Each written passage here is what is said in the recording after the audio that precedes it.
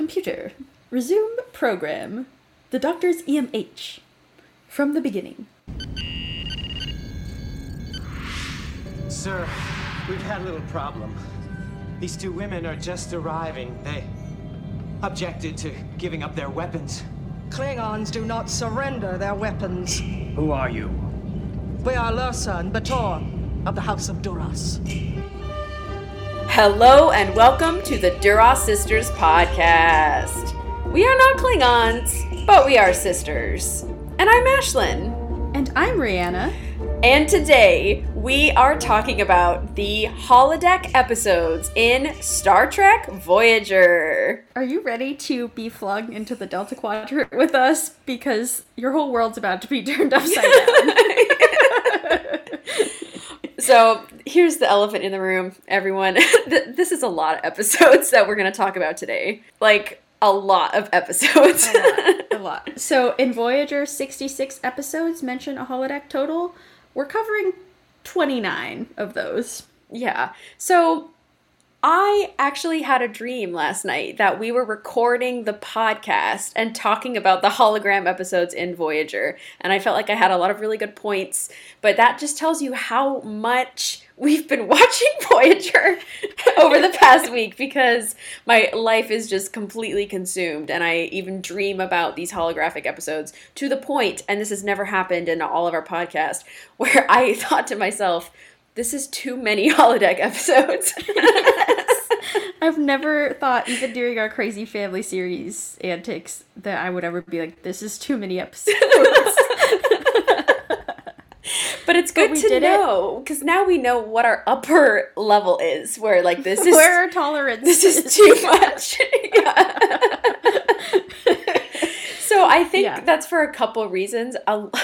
Voyager's great, but there are just some episodes, it's just not as quality as some other ones. In a different way than, like, TNG had some cringy holodeck episodes, but I feel like this is like a combination of interesting and cringy. It's going to be a very interesting conversation. Listeners, I'm moving like next week, and so I'm praying to whatever landlord gods exist out there that we won't get noisy upstairs neighbors, because we're on the first floor. So hopefully you all can tolerate this for hopefully just like a couple weeks more. Yeah. Yes, thank you for your patience. So, okay, we have a lot to cover today, obviously, so many episodes, but we do have some important housekeeping business to talk about. So, thank you so much to Dave Willett, Caroline Noskos, Wolfwit, Rick Mason, John T. Bolds, Gildara, Jeff Richardson, Never Otter Even, Anna Post, T. Alexander, Ivan Fetch, Michelle, and Ian Davies. Woo! Thank you so much for being our incredible patrons, and we apologize for not shouting you out in the last few episodes. You can see we've been consumed by the holodeck. Yeah, absolutely consumed by holodeck. Like, all other thoughts were driven from our mind. Also, yesterday was Trek Talks 2. I really hope you were able to check that out on YouTube. We had a great talk with John Billingsley about Trek Talks 2. I hope you're able to tune in and also to donate to the Hollywood Food Coalition. I know they raised over $106,000, which is spectacular. And I know podcasts like Strange New Pod was matching donations. So like a lot of different things came together from various sources to make this happen. So please consider donating and rewatching the playback on YouTube. It was a great day. It was so fun to see all of these faces and to see John just like thriving in his environment. I was like, this is the coolest. Yeah, absolutely thriving. Also, Anson Mount wore a amazing sweater. I can't believe you're talking about the sweater. I'm sorry, the sweater, it really stuck out to me. He did. It's like Chris Evans' sweater from Knives Out. So totally. If you like that sweater, you'll love this sweater because it's on a Star Trek person. And it was a beautiful interview. Yeah. Also, that too. Yeah. That too. Also, thank you to Random Red Shirt for hosting us last week on their episode of their pod. And this week we recorded an episode with them. So they are our guests. That'll probably come out next week. So just thank you. This was a really fun podcast collaboration, and I encourage our listeners to check out the Random Redshirt podcast. You'll also be able to find them in Captain Picard Week, which is coming up. I don't think we've talked about this on the pod yet, Rihanna. So Captain Picard Week, we participated in it last year, hosted by Strange New Pod and all of the amazing people over there. It is a podcast collaboration where we all come together for a great cause, which is celebrating our favorite captain, Picard. So every podcast will feature something about him. We don't even know actually what our topic is yet, but we will figure it out. And I'll just say keep an eye out for more announcements about that. Okay, Rihanna, should we pick some action figures? Because we desperately need a friend and a hand to hold. Yes, please. Okay. Okay. Oh my. Rihanna, who do you have along the way to help you? I have season 1 Nog. He's tiny and you can't move him. He's just like Alexander. They were like an attached pack. So they can't move because apparently children aren't allowed their autonomy. No, they have no joints. Cute, so. No joints. Yeah. I don't know how much. I don't know if he'll be able to help in this case, but I have Q, so I think we will make up for it. Okay, wow. That's interesting. I guess he was on Voyager, so he's ready for this journey. Yeah. And last little anecdote before we get started. Yesterday when we were recording with Random Redshirt, the topic of Q got brought up because we're talking about Random Redshirts and how he killed like 12 people casually in Q-Who. And then I think it was Zach from Random Redshirts. He was like, yeah, like what's going on with Q? He's obsessed with Picard. And then he like jumps to Janeway, and then he's like obsessed with her and can't leave her alone. Like, what? Why is he obsessed with Janeway and Picard? And Rihanna like locked eyes with me over the Zoom. Yeah, and I knew exactly that moment what we were both thinking. And if you haven't heard my various ramblings, what we're thinking is that I'm Q because I'm obsessed with Picard and Janeway. And I just made this whole announcement at the beginning of the episode, like, I'm now transitioning from Picard as my favorite to Janeway as my favorite. And so it's like staring me in the face, like, I guess I'm Q. Like, okay. So it's really clandestine that you chose him today, Ashley. Yeah, so maybe there is a God after all, and his name is Q. Okay, so Ashlyn, as we were talking about Voyager, I want to ask you a question about the series and the holodecks. So, which is our question of the week, of course. Which of these holodeck episodes do you consider to be the quote-unquote ultimate holodeck episode? Okay, I feel like this is... Here we go. The question to... It's going to plague me my whole life. Question to end all questions. Yeah, like, okay. There's so many holodeck episodes to choose from, and Voyager is stuck, obviously, in the Delta Quadrant. They're on this ship 24/7. Like, they can never leave for years. Like, they don't even really take that much short leave, or if they do, it's on the holodeck. So... Mm-hmm. Voyager, like, the whole crew would have gone crazy without the holodeck. So, of course, there's so many iconic episodes. For me, it has to be Bride of Chaotica, because we've had this buildup of Captain Proton and Tom and Harry's adventures, like various adventures throughout the holodeck. Sometimes we just get like flashes of scenes of them on the holodeck, so we know kind of what Captain Proton is all about. But then in Bride of Chaotica, when Janeway has to join and become the queen of the spider people, I love it. It's iconic, and it's like getting to see Picard like let his hair down, you know. It's something that's so fun to see this other side of Janeway, and then also have her be in this program that we've learned to love with Harry and Tom. It's just a wonderful homecoming. So, and I just love Janeway in the dress too, so also that. Yes. Yeah. Rihanna, what about you?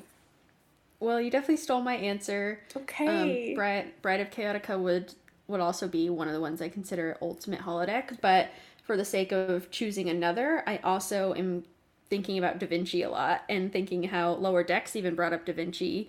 You know, like, they were hanging out with him later on, and Da Vinci was the one who, spoilers for Lower Decks season 1, I guess, who, like, made sure that evil Mariner in the holodeck didn't survive. You know, he's like, not on Da Vinci's watch. So, like, it all came from Voyager and from this whole like Janeway's fascination with Da Vinci. So I love how many like Janeway has so many fingerprints on the rest of Star Trek after her reign, essentially.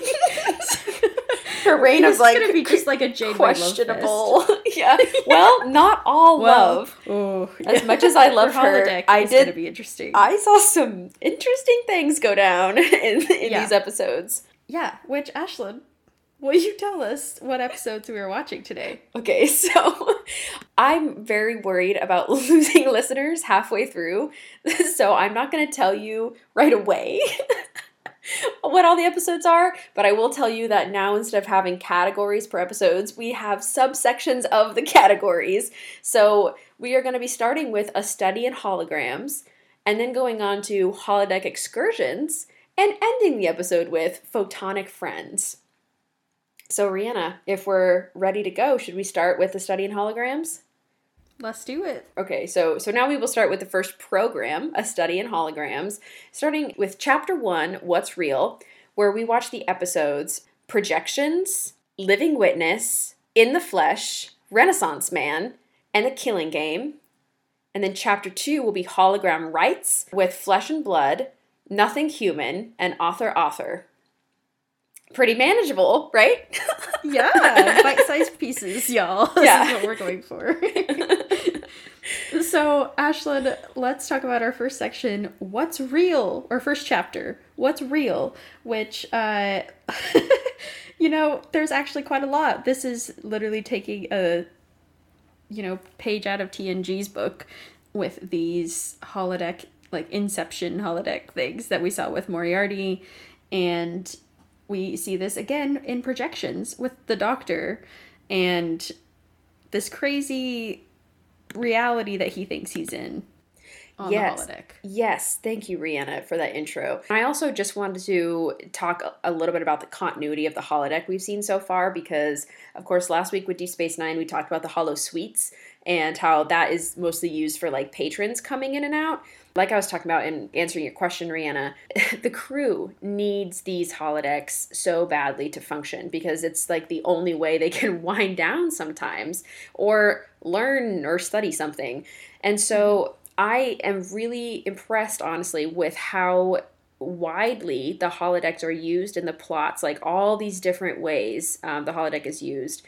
And also how much better the writers have gotten at slipping in holodeck time into episodes without it being a whole big deal. Like Picard's calling a conference and he's like, guys, everybody go run to the holodeck. We're never gonna let Picard live that down. No. That was too weird and hilarious. I can never unsee that moment.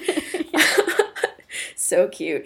But I mean, Janeway does have meetings sometimes about the holodeck, but it's not like, look how cool it is, Yeah. Anyway, so I thought the stories just got much stronger with a lot of these holodeck episodes, and so just in general, nice job, Voyager. This was a really impressive transition. Yeah, I agree. I think though we've seen some of the tropes that we've seen in holodeck and holosuites episodes in the previous Trek, it doesn't really get in the way of it because, like you said, the writing is really fresh. And though we talked about Voyager having some miss episodes, I feel like in this in this holodeck watch list we put together with the help of John Smith _MD from Reddit, it's really, all of these episodes are so fun and interesting, and I was finding myself being really emotionally moved by it and connecting with either the holodeck characters or holograms, or whether it be the people interacting with their environment. So yeah, even though Projections is sort of a frame of mind deal, or I could name a couple others, I still think that it's really interesting to see the Doctor go through this and to see the way that he handles it. Absolutely agree, Rihanna. I also think that now, let's see, I'm trying to think of math. This is probably 5 years, after TNG ended, and I mean, just think about it in our society, how quickly we adapt to new and evolving technology. I can imagine that is only faster in the future because there's so much technology. You have to always be like, oh, what was the last Apple update, you know, because I will be like a week behind the rest of the world if I don't catch up. So I think that like the use of holograms in their society has become more regular, and it's not just like, oh, it's only because I was on a galaxy class starship that I got to use a holodeck. Like, how cool, none of these are on Earth. Like, I'm imagining they're very widespread at this point. And so the crew has a lot of inventive ways of using it. And I also, it was kind of reminding me, honestly, of like a video game, because that's like people choose to like spend their free time on it, like usually trying to like go through a story, or sometimes they're trying to relax. But a lot of what we see is like the characters like going through by chapter 1, 2, 3, 4, 5. Totally. And it's very similar to a video game. And so I think not only are people like obsessed with the holodecks, I think at some point like the novelty is kind of worn off now. And so it's like people are more segregated into, I always use the holodeck, it's my go-to free time, like so many people have with video games. Then there are also people who are like, oh, I don't need the holodeck, I'm like, I like to read, you know. Like I'm very like anti-holodeck, and the technology has to be out for a little while for those like types of people to form. Because love this point. I was just thinking about like who is our hologram characters, or who are the characters who love the holodeck, and it's Tom and Harry, you know, are like the experts, and everyone else is kind of open to it, and but I feel like they are like the two. But then we have on the opposite side like people like Tuvok, which, you know, wouldn't make sense because in 7 don't find it logical to spend time there. But even Janeway is not like super interested, and we'll see her struggle with this, you know, sort of back and forth. But everyone can find something that they love, I think, in there, or something that helps them. I'm thinking about even Kira, like, meditating using the holodeck or the holosuite, you know. And, you know, I can imagine people who don't even love it could find use out of it. Like, oh, I just need to go on a walk. That's not on this godforsaken ship that I'm, you know, I love my family, but I just need to go on a walk. It's like quarantine vibes. So I think that's like, honestly, really, I think that's really well done here to show both. I love your point. Thank you. Yeah. These are the things I brought up in my dream podcast last night that we did. Oh my God. So I wanted to make sure. So you're literally making your dreams come true. Look at her manifesting before your eyes. I know. Look at your ears, I guess. Look at us go. Yeah. No, I had to like make that clear, because otherwise I'm going to repeat myself in every single episode we watch. Yeah. So in an effort to not. Now let's actually talk about projections. So I think this is a good confusing episode, because I assumed at the beginning that, okay, the doctor is actually the doctor. He's the EMH that we know. He's not Dr. Zimmerman. And almost halfway through the episode, I began to change, and I almost was fully believing that actually this was Dr. Zimmerman, and he was just like chilling with Barkley until Chakotay came on board and was like, Doctor, this is what's going on. You're stuck on the holodeck. Like, yeah, we're trying to get you out. We're trying to get you out. We haven't forgot about you. And then the doctor has to decide for himself what's real. And for me, like, once Chakotay was there and acting normally, I was like, okay, I think this has got to be what's happening. Yeah, they are so good at throwing us off. Even, you know, after all these years of writing Star Trek and writing these sort of, like, mind-bending illusion episodes, I definitely think, though, that our series was like a spoiler in and of itself. If I didn't remember the episode, I'm like, well, it's a holodeck series and we're watching it for the pod, so therefore it's not real. But it's still interesting, you know, to think that, oh my gosh, like, the doctor can be influenced in this way, and like radiation caused this, you know, like he can be affected. It's just this very different than like, you know, him needing to go to sick bay or something. Instead, he goes into this crazy, like, feedback loop of projection of his mind or something. Yeah, something like that. Yeah. It's interesting because he gets, like, reset to the pilot.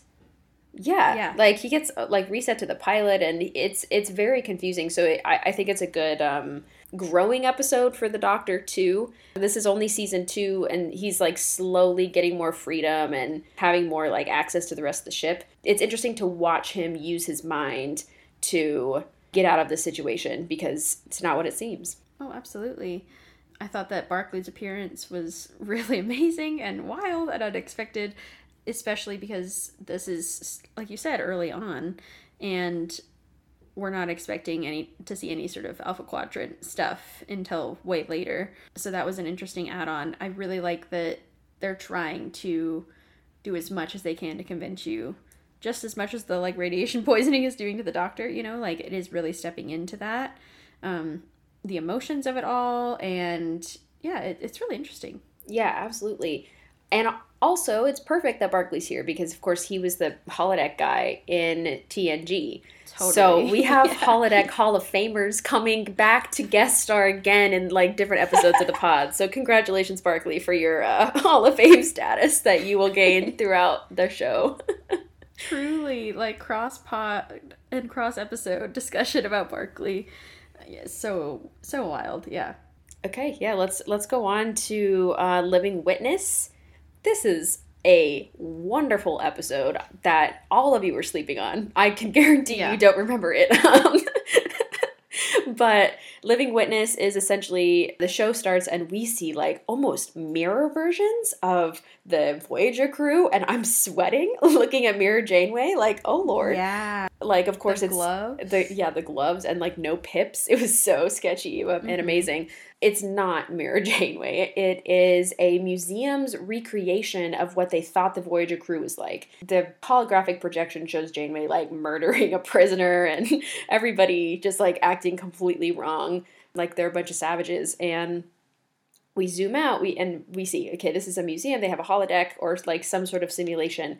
And it is 700 years past the events that took place on Voyager. So this is almost as far as Discovery. Yeah, I know. Like what's going on in the temporal worlds on Earth, which I know won't affect the Delta Quadrant, but anyway, I'm stressed. Yeah. So a piece of the Doctor was found in the wreckage. It was like a backup copy of himself. This the historian who runs the museum, he brings the Doctor online, and the Doctor sets the record straight. But I mean, it turns into a race war, which is like, this is why these hologram episodes are crazy. Like, it's a literal, like, revolution is started because the facts that the Doctor is unearthing when he's telling the truth are so dividing in the society because it's, one race has more rights than the other one, and there's so much tension. Subjugating them. Yeah. And it's wild to watch because the Doctor is, truly just telling the truth and insisting that, no, we didn't cause the demise of your civilization, cause this huge, like, accident to occur. And, that's what caused all these years of conflict. And they just blamed it on Voyager. Yeah, exactly.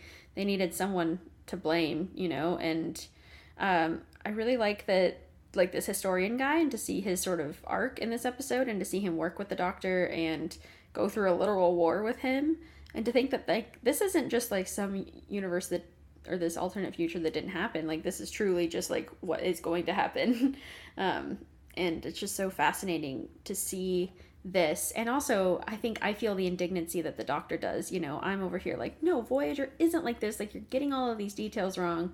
Like, the simulations are so cool, and I love that museums can have this kind of technology, because I've been to a lot of really cool museums that even have like immersive stuff like that. But obviously, having a holodeck in your museum is like the ultimate way to have someone feel like they're in that past again and experiencing history. But if it's incorrect, then that's when it starts to get really dicey. That's what I was going to bring up as my biggest point on that. It's like what happened with Riker and his like alleged sexual assault allegation in whatever episode that was in TNG, where they're Matter of Perspective. Nice. Wow. Is Giraffe here? Like, that was amazing. I know, right? I feel like Giraffe. Yes, in Matter of Perspective, because it portrayed Riker in a really, like, the holodeck portrayed Riker in a really compromising position, and everyone is more keen to believe it because it looks so real. And this is the same problem with having history or alleged history or guessed history, which honestly, how can we really know what happened 700 years ago? Yeah. We can't. And so we're going to Unless get you things... have some holographic doctor, yeah. Yeah, like we're going to get things wrong. That's almost a certainty. I had a really amazing humanities teacher in college, Dr. Homan. Shout out to Dr. Homan. And he used to talk about what if like society collapsed and all that was left was like a quarter. And you look at it, and or like in America, you know, and they're looking at it in the future and they're like, oh my gosh, like in God we trust. So that means this must have been like a deeply religious society. It's on their money. Like that's crazy. Or like, wow, they worship George Washington or whoever this dude is on the head. Like, is this God, you know? Yeah. Like there's so many wrong guesses that people will make just based off of one thing. Even if it's like a bowl, like you don't know it's a bowl to eat out of. It could be for like a, you know, like a what do you know? For peeing. I was gonna say like celebration, Rihanna. That was like what a ceremonial bowl. Yeah. Also could be to pee in. You know, like we don't know. So I think it's dangerous to have these type of simulations, but also a great way to remind everyone that the people that you're talking about in history were real, and they had problems and worries, and they had hair, and they're like almost the same as us. So I think in that way it's unbelievably helpful and like thought-provoking to have these kinds of simulations. So there's problems with everything. Totally. I mean, there's so much that you can get wrong, and thank you for saying that, Ashlyn. I think that the doctor getting to shed light on this is ultimately the best thing that could have happened, but it just comes at far too late and far too great of, you know, cost for people's lives, and it's really hard to see, you know, thinking about the times we're living in. And I don't know, I just think that the doctor handles it fairly well considering the circumstances. Yeah, I think it's great that he completely loses interest in trying to clear Voyager's name once he sees how much his information is affecting society. And he says that. He's like, you should just lie and tell them that I'm like guilty, like whatever, you know, I don't want this to cause like violence in your society. But it doesn't matter. Like it's out of the doctor's control at that point. And he's also then ready to like yeet himself, basically. He's like, just destroy me or send me off. He said, like decomposite my program. Yeah, exactly. And I absolutely love the end of this episode because the guy who's working, the museum guy, he and the doctor end up staying, and they try to fix the situation, and they have the doctor like come and explain everything about Voyager, and they're able to come to a peace.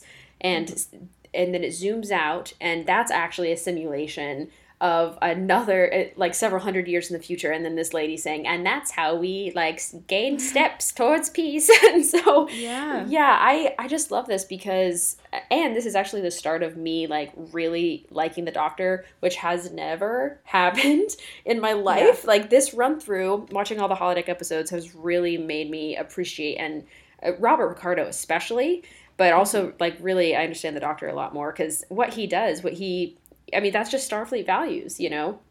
Totally. He's doing the hard thing. Showing his own growth and evolution as, like, you know, he was, like, the way that he could grow through his programming. It reminds me of Data, you know, like, expand and become more than what was made of you, or what more than what you were made to be, you know? Yeah, and I'm going to say this now, I'll probably say it again later, but Data is a perfect example of someone to compare him with from TNG. It's this, he's not quite the Spock, like, emotionless character, absolutely not, but he is a character who is trying to find his humanity. It's crazy. We're just, you know, we're going to keep talking about how the Doctor evolves. Hell yeah. Yeah, hell yeah. I think let's talk about In the Flesh, another crazy episode. Like, seriously, like, these are all winners that we've talked about, like, amazing episodes so far. Yeah, In the Flesh is talk about, I mean, this is why our category or chapter is called What's Real, because I am so confused. I remember even as a, I don't know, high schooler watching Voyager, being extremely confused seeing Boothby back after all these years. I was like, that's Boothby, right? Well, like the groundskeeper? Yeah, and Chakotay is at Starfleet Academy taking pictures. So at first I was like, is this a flashback to, like, when Yeah. he used to go to school here, and then why does he have this, like, weird camera? Like, why does he look sus? And then I was thinking maybe it's Changeling, and it is actually San Francisco, and we're gonna have some weird, like, Changeling tie-in, or, like, I don't know. Yeah, it's absolutely insane because it turns out to be species 8472 who were nearly destroyed by the Borg slash Voyagers. Slash Janeway. Yeah, Janeway. And they are trying to infiltrate the Federation, and so they create this massive, huge simulation, which is not the last we're going to see, mind you. Like, this is very common. Delta Quadrant places have a lot of, like, comms arrays or, like, stations that can just be turned into entire holodecks and entire, like, simulation training programs. And so, yeah, Chakotay and Tuvok infiltrate this mass simulation and see, you know, what is going on. Why does this have a Starfleet signature? And Chakotay, like, schmoozes his way into talking to this woman at the bar or whatever. It's so weird to see, like, a comfortable environment, you know, and something you know shouldn't be there. You're like, this doesn't belong. Why are they back at Starfleet? Like, what's going on? And I did not for one second think it was species 8472, frankly. No, absolutely. They'd never crossed my mind. I really admire 8472 for their technology, because this would have been absolutely devastating. Like, this would have been worse than Conspiracy in TNG. This would have been worse even than the Changelings taking over, because they could just so easily, like, fit themselves literally into, like, human bodies. Absolutely, yeah, and be terrifying. ingrained into society. Yeah, mind you. and Yeah. they're taking this time to get to know human culture and pretend to be us, to blend in. They're just like Starfleet cultures, and it just shows you how absolutely terrified they are of Earth and of the Federation, because they go to such extents to protect themselves and launch a counterstrike against them. Oh my god, it's wild when Janeway says, like, I believe that Voyager is the only thing standing in the way of species 8472 and, like, them infiltrating the Federation. And she's absolutely right. She is the only thing that stands in the way. Yeah. The thing that was also shocking to me, so many shocking things about this episode, but I did not remember this, and the outcome of this episode really affects, like, the rest of the future with species 8472. I remember them as a very violent and terrifying species when they take Harry and, like, hurt him, and just their physical appearance is very frightening. So I would have expected them to be a long-lasting villain that we're even gonna, like, fear, like we do with the Borg. But actually, they are just so terrified of the humans that she's able to have diplomatic relations with them and try to convince them that there's no attack, please don't attack us, and we're willing to negotiate with you. And so Boothby, the guy who runs this quarter of Starfleet, who's the 8472, he says he believes that the, like, hierarchy of their society will agree to not attack Earth. And, you know, obviously, so far, so good. Yeah. It's been a while. We haven't seen them. What an incredible, like, peace that was able to be brokered. I mean, we were just talking about the Doctor doing that in Living Witness, and getting people to sit down at that table is so hard. Like, we've seen Jellicoe attempt it. Sorry, I don't know why I brought him up in this Voyager episode. Yeah, I'm a little annoyed. Yeah, but I think that Janeway does it so masterfully, and only because species 8472 has been studying Earth culture and not Earth culture, has been studying Federation culture with the trainings and literally integrated pretty much into society.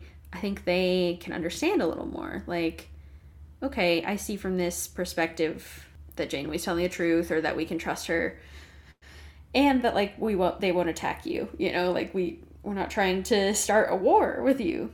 Never meant to start a war. Yeah. That was Exactly. Janeway. Yeah. I just want to let you in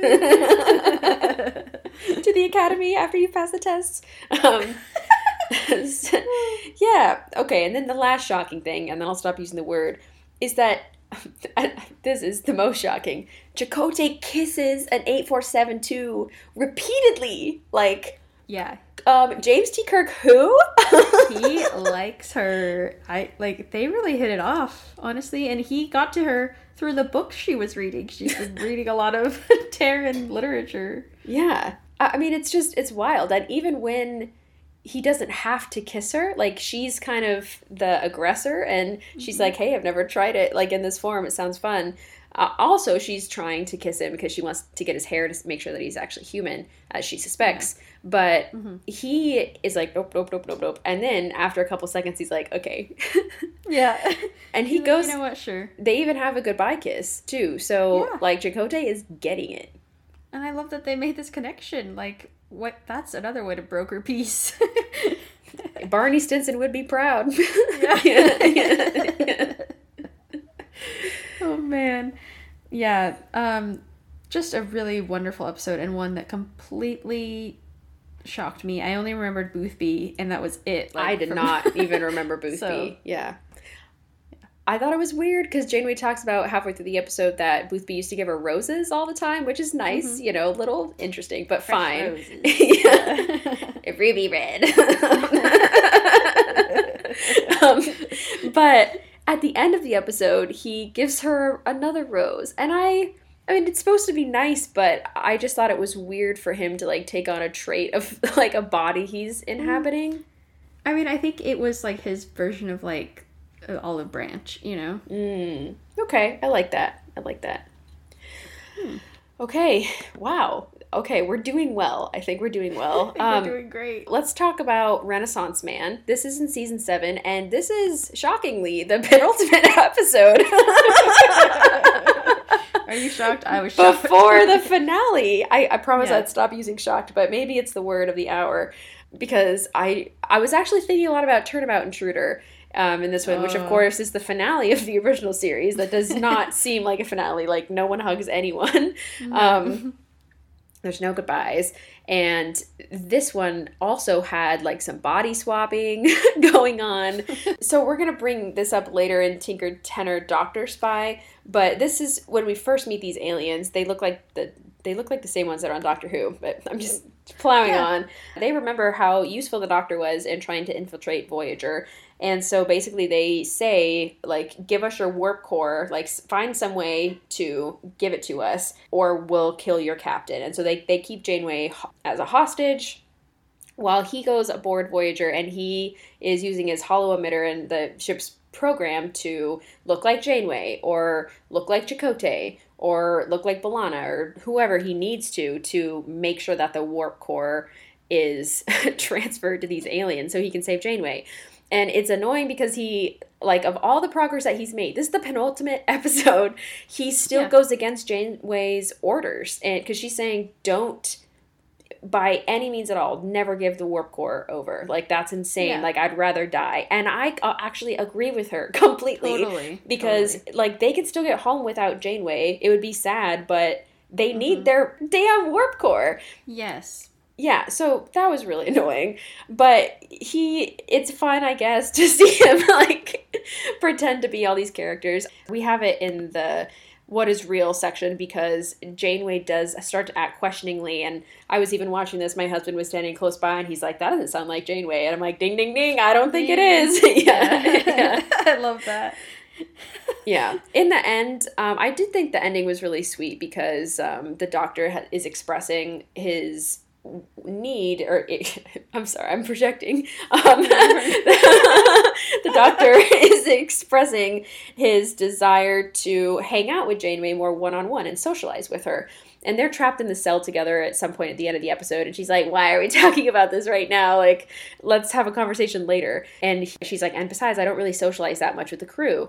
And he points out, well, you do have dinner with Chakotay. And she goes, And then the Doctor says, and you, like, hang out with Seven. And she's like, well, we'll talk about it later. And so I, like, screamed, number one. And then at the end of the program, or at the end of the episode, when everything is, of course, resolved, because Janeway saved them, and the Doctor helped a little. Oh, and the Doctor thought he was going to die. That's the part I watched. And he's like giving all these confessions. He's like, by the way, Seven, I'm in love with you. And Harry, you have like a terrible sound on the clarinet. Yeah. That was mean for me to say. So he like has all these like regrets that he says to everyone before he dies. And he doesn't actually die. He's hiding in sickbay for like 6 days. And Janeway comes in and she says, hey, let's go to the holodeck. Let's like hang out together. Let's socialize a bit more like you said you wanted to. And there's 2 rules to coming on the holodeck with the captain. 1, your rank leaves at the door. And 2, no opera. Oh, Janeway. Oh, Janeway. My heart broke. Yeah. Oh, yeah. She said, I'm sick of this doctor singing opera at random parts, random things. Yeah, I think the only thing is interesting is that, like, the doctor can truly become anyone if he wants. And it's wild that this is the only time that we see it happen, you know? Yes. Totally agree with you. It's interesting too because Harry can see, like, there is a way to see that 2 holographic images are stacked on top of each other in the computer.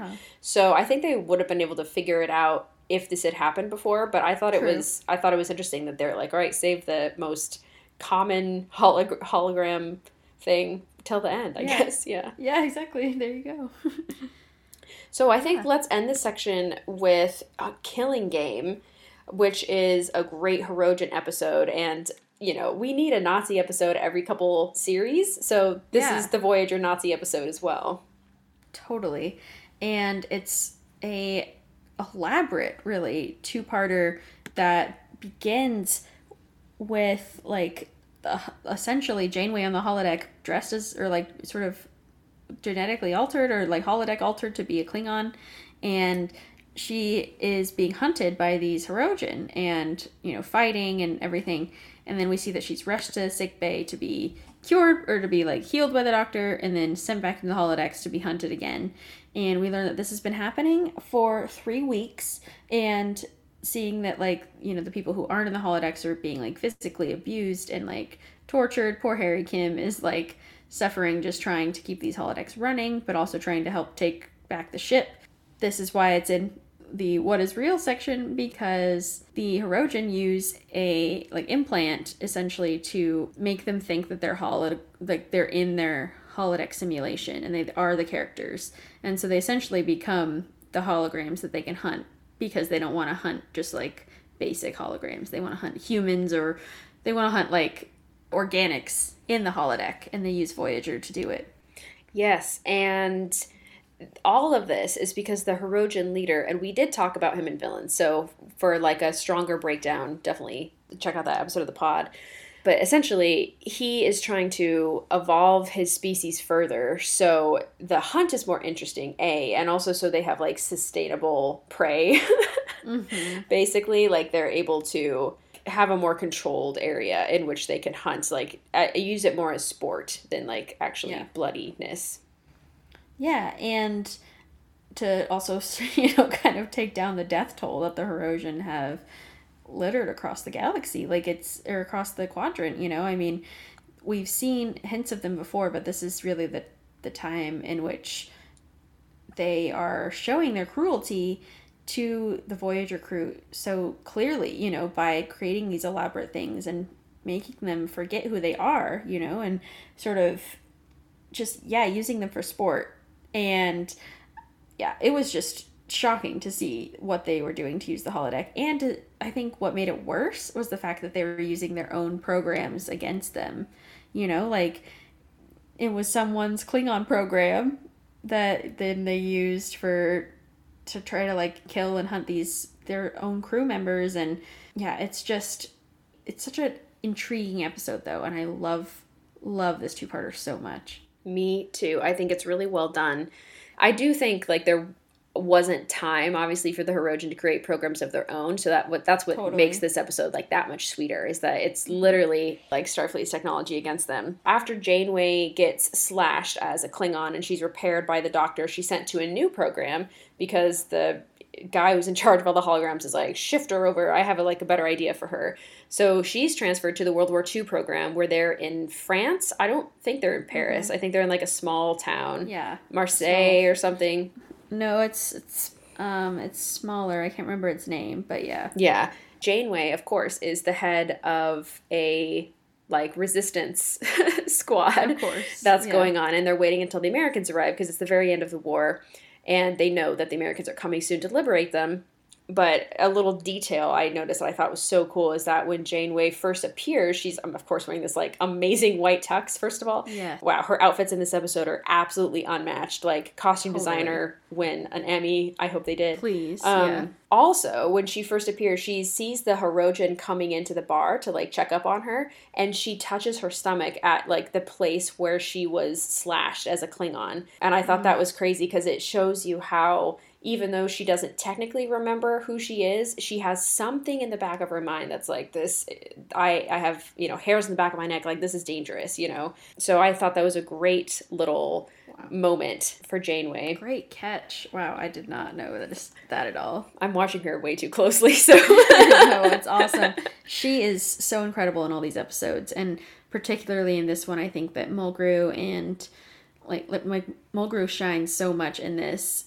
Just her, like, really taking on this role. Obviously, they have to play, you know, their characters playing a holodeck character. So it's this really intrinsic, incredible, like, complicated way to act. And so it's really fun to watch all of them. I don't even know if it's necessarily she's playing Janeway who's playing on the holodeck. I think it's literally like she's playing Janeway in an alternate universe. It's like every fanfic's like glorious dream. It's like AU, but they're in high school in the 20s, you know? And this is the same thing. It's like AU, but like they're living in World War II France. Yeah. Which is even harder, I think. Like, how could you even, like, start to think about what has that character been through if she were Janeway in this time period? It's crazy. So, yeah, hats off to this cast. Yeah, and to watch them evade the, like, Nazi Hirogens, you know, throughout this two-parter, and to start to slowly gain control of the ship is so electric. Like, I love watching every single moment of this because, especially when like Seven finally gets her memory back, because that's when the tides really turn, because Seven is such a linchpin in like every scenario. She can really just help you out, but of course it's arousing suspicion in Tuvok, who thinks that she's like, what, you know, actually a Nazi spy or something.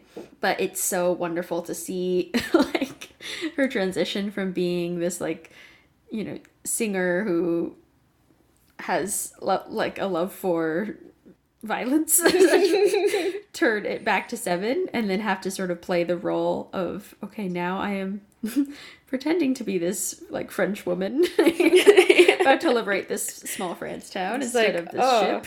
I can't sing today. Yeah, I will not. Yeah. That was so good. Yeah, and I also want to make a quick mention that the Rojan were looking through the programs and also looking through like looking through like Federation history and stuff, and they were like, look for other battles, and they're like, oh, let's do Wolf 359 essentially, and I was like, oh my god. That was the one that was coming after the Nazi one. Yeah, I would have been shaken. Thank God they got out of there first. Like, yeah. Can you imagine seeing the cutest? Like, no. I would just take from Angie. Like, I would have died. I wish that scene was, like, on the cutting room floor and we could watch a deleted scene of them doing Wolf 359. And Janeway is the cutest. Oh, Lord. Yeah. So I also have to mention some very important hologram things that occur. Chakotay comes as he's, like, the leader of the Americans.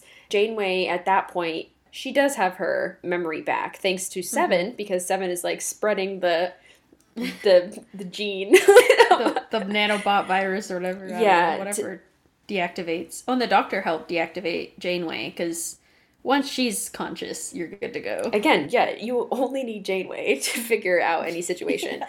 And, of course, Seven's a huge help. And so, basically, Janeway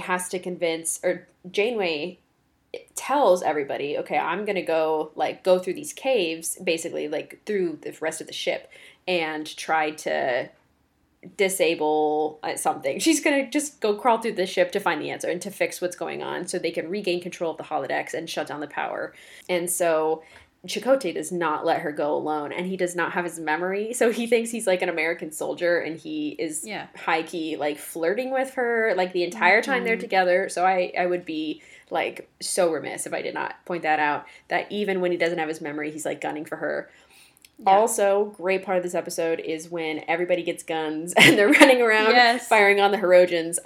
And saying like, oh, it's a secret ship, like it's a secret tunnels in this vessel, you know, like it's not a ship, but they're like, don't worry, it's just a Nazi base, because they're like wondering why, you know, they think they're still holograms, or they think they're still their characters. A lot of the bridge crew do. Yeah, exactly. And it like breaks my little heart in half in happiness when I see everyone running around with guns, and wow, they just all look great. So they look so amazing. Yes. And I also want to mention, it's interesting to watch like Paris and B'Elanna interact, you know, like before and after their chips are deactivated and stuff. But Paris, while his chip is still in, he's like low-key racist to Kim, and it was just like so hard to watch, you know, because you're like, all right, this like 1940s American soldier mindset is like to his best friend saying like, oh, like, where are you really from, that kind of stuff. I was like, oh, this is just so uncomfortable, but also I think a really interesting like choice for the writers, you know, maybe not the best choice, but it definitely was showing like they had to do it. It's World War II, and the focus of that was exterminating a race of people. Like, they had to make that, you know, like they have to make us think. That's what Voyager does. But it did hurt to see. Absolutely, it did. I love Janeway, like my girl. But she's so amazing. At the end of this episode, she chooses to give them the holodeck technology because she believes so much in the leader of the Herodian. She makes a pact with him, like, hey, stop using us as like toys. Like, stop this. We have to live, and please let us move on. Get out of my ship. So I'll give you this holodeck technology so you can just hunt holograms instead and not actual people. And he wants that he's trying to further his race, like I mentioned before. And unfortunately, he's killed. And this is when Janeway's like not in contact with the leader. So she doesn't find out until the end, when finally like the power is shut down to the holodecks and everyone has their memory restored. She still gives the holographic technology to the second in command Herodian, who's now taken over. And at the time, I was like on board with her because she is trying to support the idea of let's bring this race into the future and like let's try to lessen some bloodshed if possible. But I think she let that positive, I'm helping out everyone I meet, like Starfleet mindset sort of take away from the fact that she's also giving them like powerful technology that can really shape a society. Absolutely. So I love her, but I think I didn't realize it at the time, but now when we're moving on to Flesh and Blood, that is on the forefront of my mind. And the way that she handles Flesh and Blood, I think is actually not great, because she does not take responsibility for giving them the technology until the very end of the episode, when all this like terrible stuff has happened. Before we like completely dive in, Brianna, let's go ahead and move on to the hologram rights section of the episode, which continues the episode Flesh and Blood. This also is a movie. Literal movie. 84 minutes long. It's long. Like, a lot of kids' movies are that long. Yeah, thank you for warning me, Ashlyn. Like, I did not know going in, and I think I was, like, about to watch it that day, and Ashlyn called and was like, just so you know, that's a movie. And I was, like, looking at the timestamps, and I was like, what the hell? So, crazy. Yeah, definitely two-parter, essentially. But it was wonderful. Like, I thought that it brought up a lot of interesting points, and I completely agree with you. I think Janeway made a lot of bad decisions, and I think that the Doctor made a lot of bad decisions, and B'Elanna a few, and the holograms a few, and the Herodian a few. You know, like, everyone is sort of to blame for this mess that they all got in, and it definitely starts, you know, with the Hirogen getting an engineer who upgrades the holograms to become, like, be programmed to better themselves and to evolve and to adapt. And, you know, as I was watching even the end of the Killing Game, I was like, it's so problematic that they want to hunt holograms, but it's a stopgap measure, you know, to get out of this, like, hostage situation. But it just has now been taken too far, obviously. And the holograms are, you know, very aware of what is going on. And one, Eden, has, like, escaped, like, a facility and ended up and has liberated multiple facilities.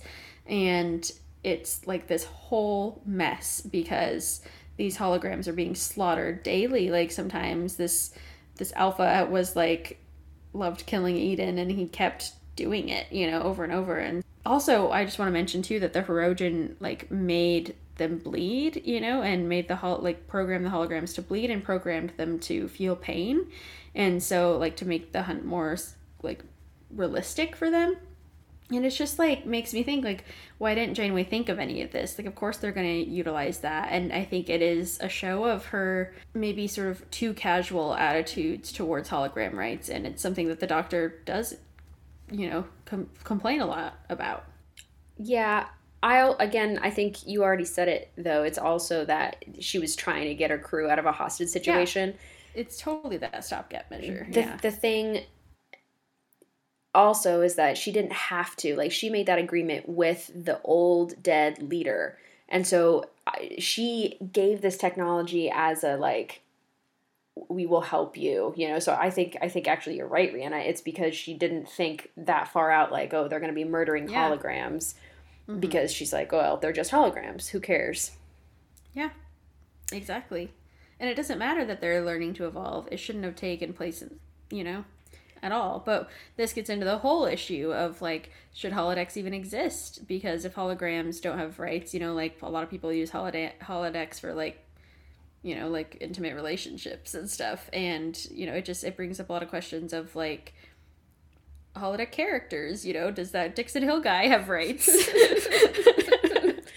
Well, and then also, like, if you think the solution is, like Picard made with androids, only make them intelligent up to a certain point so they can't function, is that bad because you're limiting what they could achieve with the right subroutines?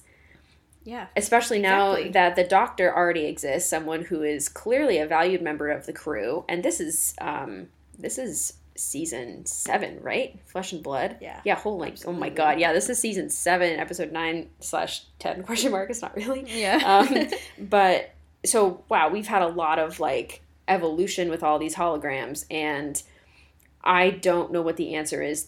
I don't think there is an answer. Like, I'm also uncomfortable. Yeah, I'm uncomfortable with the whole thing because then you go back and you start thinking about, like, how many holograms have been, like, slaughtered and how they are, like, essentially, like, just for entertainment. Mm-hmm. But yeah, I don't know. I don't know what to think. It just makes me uncomfy. Yeah, and I think there are some solutions that work, but only for the situations they're in. Like with Vic, you know, it works because he realized what it was to feel more alive, and then got all this, like, 24/7, you know, open holosuite time. And so that worked for him, you know, but this is not working clearly for these holograms. They're, no matter how they're designed, like, they shouldn't things shouldn't be made just to be slaughtered, you know, and this is the culture that the Hirogen have created. And it's truly how they view life in itself that needs to change, you know, because I think about Lower Decks, again, sorry, I'm referencing it a lot, but there's, like, that guy Cranch who hunted Boimler and then caught and released him, you know. This is like, we practice catch and release. Yeah. I was like, this is the exact solution. And you also have to get, like, consent to be hunted, you know? And I'm like, all right, sign some forms. Some people may like to be hunted. Like, there's got to be people out there. I mean, it's like aggressive hide and seek, you know? The most aggressive kind. But you're not going to die at the end. And I don't know, I just think that they're getting there, but it's so messy along the way, and we're seeing that journey. And this is so hard for the situation, especially because the Doctor is pulled in these two different directions, trying to help his like organic crew members while also trying to help his hologram, help the other hologram members who are really seeing their entire existence as slavery and captivity and wanting to build a new life. At first, it builds up to that and then comes crashing down into a whole other disaster that I was shocked. Yeah. Yeah, they do a great job of making the holograms really relatable, and you are angry at seeing what they're going through, and you feel such pity for them, and it's just a great way of getting you to understand the other side. I mean, it's so it's just so well written. It's just Star Trek. Yeah, it's just classic Star Trek. You have sympathy for them. So then when characters we love, like Janeway and the rest of the Voyager crew, and especially the Hirogen, cannot accept what is taking place because there is a rebellion, and the Doctor chooses, because once he's back on Voyager, he goes to negotiate with Janeway and say, hey, how about you give them, I think it was give them something to help power more holodecks or something. I can't remember. Yeah. Essentially, the Doctor is saying, these holograms need more rights. They need a safe place to live away from being hunted by the Hirogen. And Janeway is trying to make all these solutions. Okay, what if we just, turn them off for a while and, get them to a safe place and then turn them back on? And he's like, no, that's, limiting their existence to just turning, there's no say of when you'll turn them back on. And I'm thinking of Moriarty. I'm like, yes, exactly. That's not a good idea. And then another one is Janeway's like, well, why don't we delete their violent subroutines or something? I think they're having a briefing or something. And the Doctor is saying, that's that's just declawing a cat. You're not giving them a way to defend themselves, and I think that this is such a good point. He's bringing up exactly what you were saying earlier, Ashlyn. And all these solutions are not working. They're not good enough. And that's what's so hard about this whole debate and this whole issue, is that none of this is good enough. And so everyone needs rights, and everyone needs to be fulfilled, in these certain ways. Yes, exactly, Rihanna. Thank you. Also, to add something extra, the Doctor was thrown into one of the hunting programs, and so you do see firsthand, and so does the Doctor, what they experienced on a daily basis with everything with the Hirogen. It does help the pathos to the connection of the holograms. I think also, in addition to everything you're saying about Janeway and the concessions she's trying to make, she also does have in the back of her mind, I did give this technology and I don't want to give them more. And yeah, I agree with her, but again, you got yourself into this situation, so how do you help? And she's choosing not to give that help. And the Doctor, is even the Bajoran dude, Ivan, I think is his name. He says oh, you misrepresented your captain, Doctor. He's kind of trying to gaslight him and make him feel guilty. Wow, I thought you said we could trust the organics, haha. And Ivan is a whole category in himself.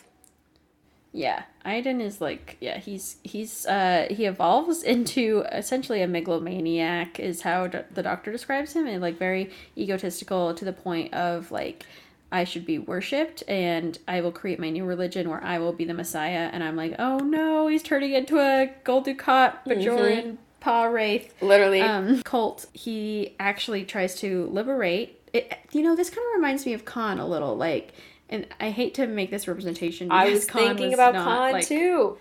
Really? Yeah. And the way that he is so obsessed with his cause that he will put his entire crew in danger in order to think that because he thinks his cause is just. And so in Iden's case, he goes to try to liberate these two holograms, and they are literally just programmed to do basic functions, it seemingly is what's going on. And they destroyed the ship with the organics in it, and B'Elanna is saying why would you do that? Look at what you did. You did that all for nothing, essentially. These holograms have no sentience, and either way it's still bad. Either way that these holograms were used in that way. but it's still like his obsession driving him over the limit, because they were almost to this planet, you know, that is gonna like, they do make it eventually to this Y-class planet that's, you know, only inhabitable for holograms, essentially, which is a very smart idea. But they want to go there and then hunt, or essentially Aiden wants to go there, hunt and kill the Herodians in a, you know, act of vengeance and say, get a taste of their own medicine, that kind of thing. And I'm like, you've already done that with the places you've liberated, quote unquote, like by slaughtering the Herodians there. So it shows more and more his ideals growing into obsession, growing into like destruction, you know, will be his downfall. Well, and he can't forgive the Herodian, and it's the only way he's ever lived his life is with hunting. Yeah. And so he thinks, if I, like, violence with violence will solve the answer, just like it did for me. I mean, it's made me think of Jet from Avatar: The Last Airbender, you know, like, could not let go of that hatred of the Fire Nation. And, like, oof, that did not turn out well for him. I was actually thinking about President Snow from Hunger Games. Wow, yeah. Or President Snow and, who was the snail? What was the revolution lady's name? She was so annoying. Rain, what was her name? Like, yeah, but she at the end too, like, spoiler for Hunger Games, or for for the blue one, the last one. Mockingjay? Yeah, Mockingjay. No. But she, you know, like, she defeats the government, and the first thing she does is hold a Hunger Games with the children of the former leaders. Like, are you serious? You dumb, you know what? Like, that's, and then of course that's her downfall. Yeah. It's always that last stupid mistake that, you know, they think that they're invincible, and this is what happens with Aiden. And yeah, he also says at one point that, like, all organics are hunters, and it's exactly what you're talking about earlier, Ashlyn, with that scope. He has this one perception of a tiny bit of information from the Herodian, and he hasn't met any other organic species, really, besides from the people who have holodecks and holograms that he wants to liberate. So it's essentially showing that, like, he is too hyper-focused on the Herodian and not thinking about big picture. Like, you will have people who can grant you asylum or who won't try to hunt you. Not everyone is out to hunt you. Yeah, exactly, Rihanna. I'm still reeling about your reference to Khan, because that's, I think, spot on. Yeah. I also want to talk about, what's her name? The Cardassian? The Cardassian lady. She's so cool. She is awesome. I love that eventually it's not only the Doctor that gets transferred over to this hologram ship, the former Herodian ship, but also B'Elanna comes with him. And I think it's a good time to introduce B'Elanna as a doctor to the Doctor in some ways, because she is usually along for the ride when these holodeck episodes go crazy. Obviously, because she's the chief engineer, and she has a good idea of how the Doctor's program runs. And so we're going to see her in the background and kind of like holding the Doctor's hands in a lot of these episodes. And this is a great example of that, because she is beamed aboard, like, taken by the holograms. And Tom is like, we just got married. Like, my wife keeps going on these excursions without me. But so she's beamed over, and she forms an unlikely friendship with this holographic Cardassian, because she sees B'Elanna sees the Cardassian as the engineer of all, like, over all of the other holograms that are running around wild. And she's a great quote. She says to her, "It's warriors who get the glory, but it's the engineers that build societies." Yes, that was the best. I thought that was just a great moment for Torres and her character, because this is what's battling with her 24/7. And this is the conclusion that she's come to after, like, years of figuring herself out, is like, you know what, society wants me to be a warrior and a Klingon, but I'm an engineer, so I'm fighting the norm.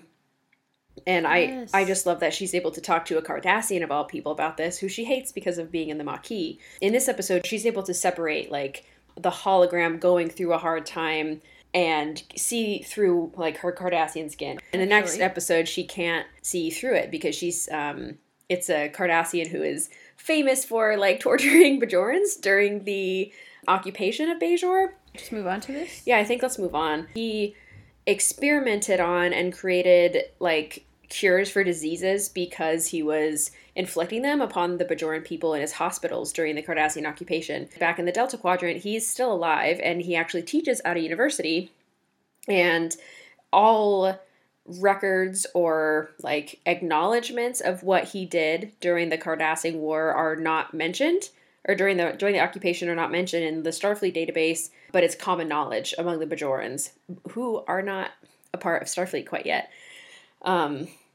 Oof. So, yeah, good point. Very good point. So they're not taking that information as legitimate, I think. They don't take this information as legitimate either in this episode, really, at first, with the Bajoran who sees this holographic Cardassian, this recreation, excuse me, this recreation of the scientist and person whom the Doctor is starting to really admire and have an affinity towards because he's holographic as well. He's a doctor. They have similar minds, but the more you watch, the more you see the sort of grimness hidden beneath his actions. And yeah, I wish that they had listened to this Bajoran crewman more, because I think that, like, he's like, he murdered my family. Like, of course I know him. Yeah, he murdered his grandfather. Like, yeah. And he himself was, like, in the occupation. So yeah, it's deeply disturbing. I will say that B'Elanna, before she realized who this man was, just on the principle that he was a Cardassian, that was who the Doctor had chosen to help cure her, because we didn't mention that there's, like, a giant parasite attached to B'Elanna in this episode. Attached. Yeah. It's a giant plastic alien that's, like, taking over her liver and using her organs because it's a parasitic species. And the Doctor doesn't have, I guess, exobiology expertise written into his program. So instead of, and Janeway suggests this, I just want to say, Janeway suggests, well, how about instead of you, like, taking days to read through everything with the program, with the computer program, what if you just use an expert? Or, like, I think she just says, like, why don't you turn all of that information into a hologram form so you can interact with it and it can help you with the surgery. So, again, well-intentioned. She's trying to save her crew, remember? In theory is great, yeah. Yeah. And what no one could have predicted is that he chose, like, the most problematic person. And I think Tom has a bad look in this one, because once this information comes to light that he is a horrible person, Tom says, well, I don't care if he's the, like, nastiest person in the world, because I think maybe it was, like, presented on, like, a lighter scale, you know, but if he's going to heal B'Elanna, like, we have to use him, essentially. So, yeah, Tom is obviously on team keep B'Elanna alive, and this sends the whole ship into, basically, I feel like everyone we see is, like, really affected by this. Like, do we save B'Elanna by using technology that was taken from, or that was used on Bajorans and killed, like, thousands of people? Like, do we cure her with that medicine, or do we let her die and delete this program? And this is a hard moral quandary. I feel like this one is not talked about enough, but it's along the same lines as similitude, like, as questionable and, like, hard to debate as Tuvix. And I think this is a really interesting moral quandary and a wonderful episode. Yeah, and I think too, another important fact is that B'Elanna has refused treatment because of this Cardassian. She says, I will not be treated by him. I would rather die. And she says, hologram or not, he's a Cardassian, you know, so yeah, it's funny to see, because at first I was thinking, oh, she just has prejudice from the Maquis, but the prejudice happened to turn out to be correct, you know? It's kind of like, that's bold. What is Duet? Like, was that the episode that happened before? Yeah, like, it's really interesting, because Star Trek will normally go the road of, oh, we're trying to convince you that this stereotype isn't true. But in this case, they're just, like, leaning into it. Yes. Like, like, this is, like, the worst Cardassian you could meet. Yeah. Besides Goldcott, besides the ones you know. Yeah, exactly. And I think, too, the Doctor should have been looking for more signs, but this is his sort of blind side, you know, and exactly his blind spot, and it's exactly what I was thinking about in in the one we just discussed, Flesh and Blood, because he has this sympathy, this inherent sympathy towards holograms and to people with his similar plight, you know, and constraints. And so to have someone who is so kin to him is really important, but it also blinds him to the facts because, like, he had this scary scalpel and he was like, oh, don't worry, doctor, it's just a hologram. And I'm like, you're a hologram. The doctor's a hologram. Like, all of you are. It's still, you're, like, not sedating this creature and practicing torture on it, essentially, to try to get it off B'Elanna. So I'm like, okay, I know you're infatuated, Doc, but you've got to look at the signs. Yeah, that's his problem. And this is always the doctor's problem. His ego just gets in the way. And he thinks, I have superior judgment because I relate to this hologram so much. But absolutely not true. Like, the doctor is still growing and figuring out his humanity, and his ego does get less and less over time. As he learns to understand the crew more and not be so prickly. But in a lot of cases, it really leads him astray. In Flesh and Blood to Aiden, asking him, like, every Messiah needs a prophet or something like that. I don't know. And the doctor says, like, sure, being acknowledged is one thing, but I don't want that. I don't want to be anyone's Messiah. Yeah, so he does. You know, that's good that he would not go that route. I was thinking the same thing. It shows that he does have a limit. That, okay, like, he has this ego, but he's kind of all talk. Like, underneath, he's as scared as the rest of us. Absolutely. And that's, you know, where a lot of ego comes from, is a cover-up to, you know, like, try to invalidate true feelings of fear into something, like, projected, which, you know, it's one way to cope, but it's not the best way. Yeah, absolutely. So, yeah, it's interesting talking about Nothing Human, and then when you think about Flesh and Blood, how B'Elanna was able to overcome all of that prejudice to see through the amazing engineer that existed in this holographic Cardassian. I just think it's a great comparison. Yeah, just to see B'Elanna's growth and how far she's come in 2 seasons. Yeah, and the doctor, like we were just saying. That's crazy. Exactly. And before we move on to the next one, I just want to wrap it up by saying that in general, in Flesh and Blood, I thought I've been waiting in Voyager for a holograms take over and, like, really, like, mess up the world. And this was the episode I didn't know I needed, because after watching TNG and seeing how much destruction Moriarty can cause, I was expecting that to go much worse in a lot of different scenarios. And finally we get it. It gets much worse with Flesh and Blood, and it really causes you to think. And same thing with Nothing Human. I'm telling you, these episodes for the hologram are some of the most controversial and just, like, mind-bending compared to other, even, like, feminism. Like, some episodes that we've covered in different series, I think this is one of the most, like, thought-provoking of everything we've seen so far. I'm in total agreement, and I think it's only going to get better from here, because now we're talking about author, you know, which is yet another debate about hologram rights, and I think probably one of the ultimate ones that begins the tipping point into something that maybe we can see later on in, like, later Trek, hopefully. Yeah. This one, I've been waiting to say this. This is another thing I wanted to say in my dream. Yes, here we go. Manifest it. Is that I hinted at it, that Data in season 1 gets a Am I Sentient trial. And, season 2, Rhianna's holding up a little 2 in front of her head. Season 2, Rhianna's always right. Okay. How many times does she have to be right before I realize she's always right? I think once again Giraffe, like, entered her spirit from Strange New Pod, who knows all the episodes, and she said, Rhianna, it's season 2. It's season 2. So thanks to both of them. Thank you, yeah. So in season 2 of TNG, Data gets a Am I Sentient episode. And in season 7 of Voyager, the Doctor gets a Am I Sentient episode. This is very different, and I just want to applaud them for taking this route such a different way, because I don't want to see Data. I know Data. Like, Data is like Spock. Like, I know this archetype, and I'm so used to it. But having a character who doesn't have rights, who has such an ego and has so much emotion, is really interesting to see.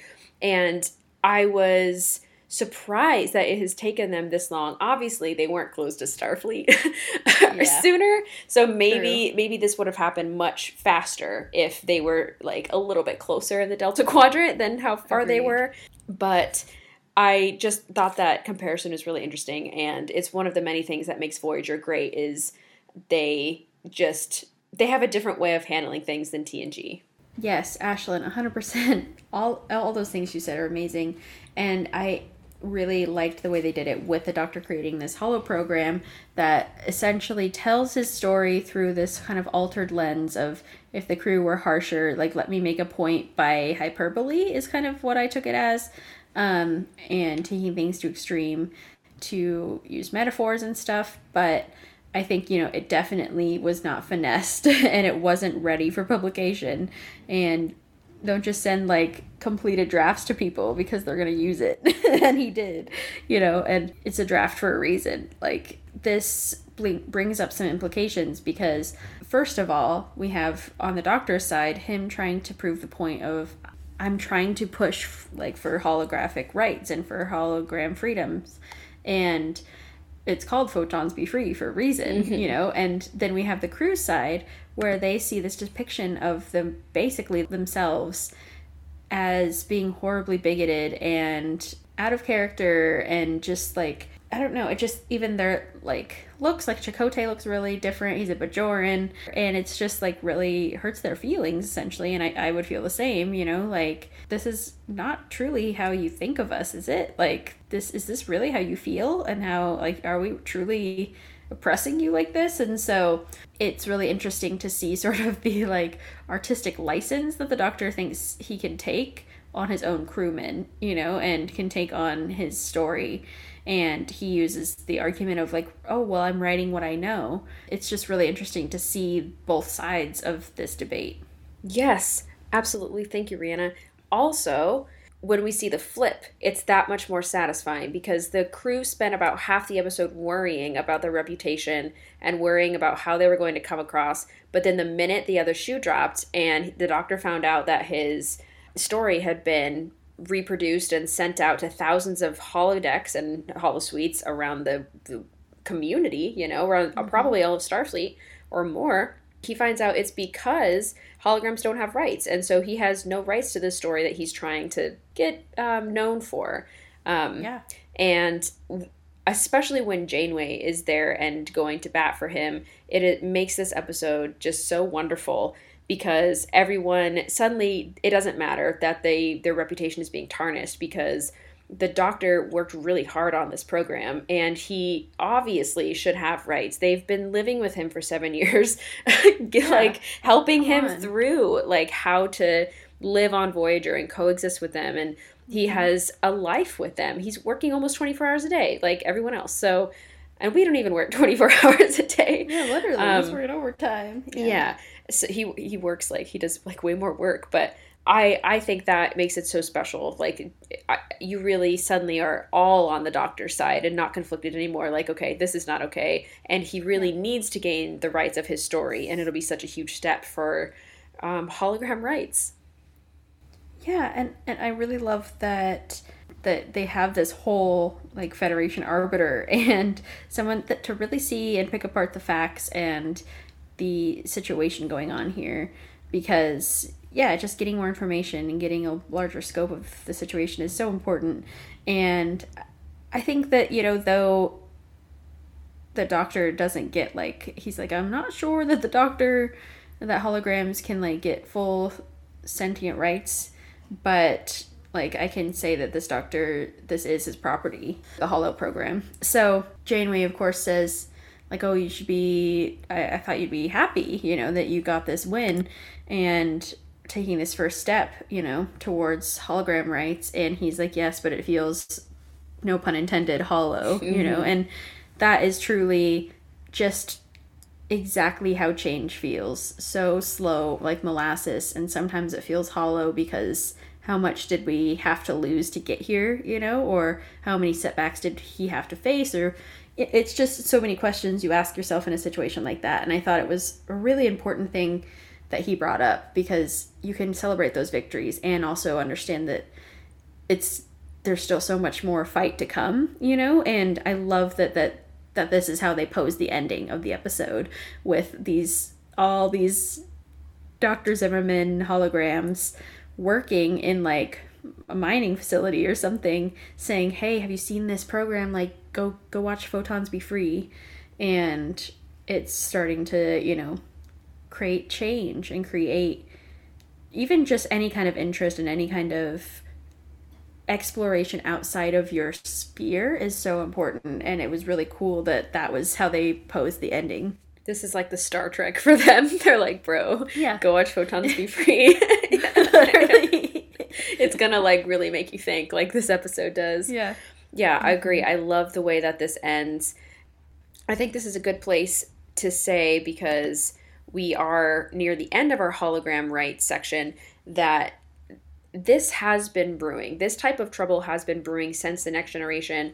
We talked about how a character realized, poor Dix's friend, that he was sentient, and he starts asking questions like, what happens to my family? Like, are they real? Like, how long are we turned off for? Like, all these problematic things he starts realizing once he understands he's a hologram. There's been varying degrees of people understanding that they're sentient, and it's been touched upon, everything with Vic. And so this is absolutely time for Starfleet to start making these decisions before it runs completely out of control. Like, if what had happened, like the holograms taking over the Hirogen in Flesh and Blood, if that had happened in the Alpha Quadrant, they would be in trouble. Like, yeah. Imagine that happening on DS9 or something. Like, Vic, like, murdering everyone who comes in the Hollow Suite. It's like, I'm hunting you. Sha-la-la-la. Literally, and it's Moriarty's story, too. You know, that was way more dangerous because Picard just left him in the buffer for like 5 years. Yeah, and they wouldn't be having these issues if they had rights and they had like legal protections. No one would be hunting them. Thank you. Exactly. Yeah. So, or it would be a consensual catch and release. Come on.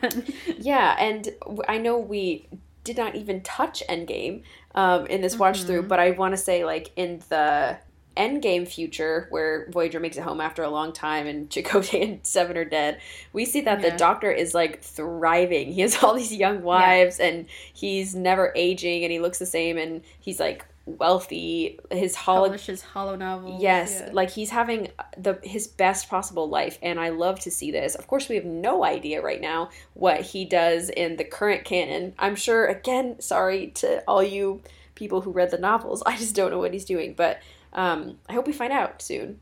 Yeah, agreed. Robert Picardo would be a delight to see again. So I just think it's, like, I love seeing this journey for him, and I would never in a million years have guessed in season 1 that he would have rights by the end of the show, and completely change my mind about holograms, honestly. Agreed. Especially this watch list and this series is helping me to understand that, like, things are much more complex than they seem always, and that is so true with the holodeck and all of these episodes. And we're going to see more implications of this as we move on. Yeah. Oh, this is a big moment. Here we go, y'all. Are you strapped in? We are moving on to program number 2 in Holodeck 2. This is Holodeck Excursions. So we're starting off with Chapter 1, Spare Time, with Heroes and Demons, Twisted, Alter Ego, Extreme Risk, Once Upon a Time, Tinker Tenor Dr. Spy, and Pathfinder. And then we will enter Chapter 2 to guide you through with Real Life, Worst Case Scenario, Someone to Watch Over Me, and Human Error. I also would like to remind you to please get a sip of water and go get a snack. If you are, well, I think, you know, we're at a pretty good pace right now.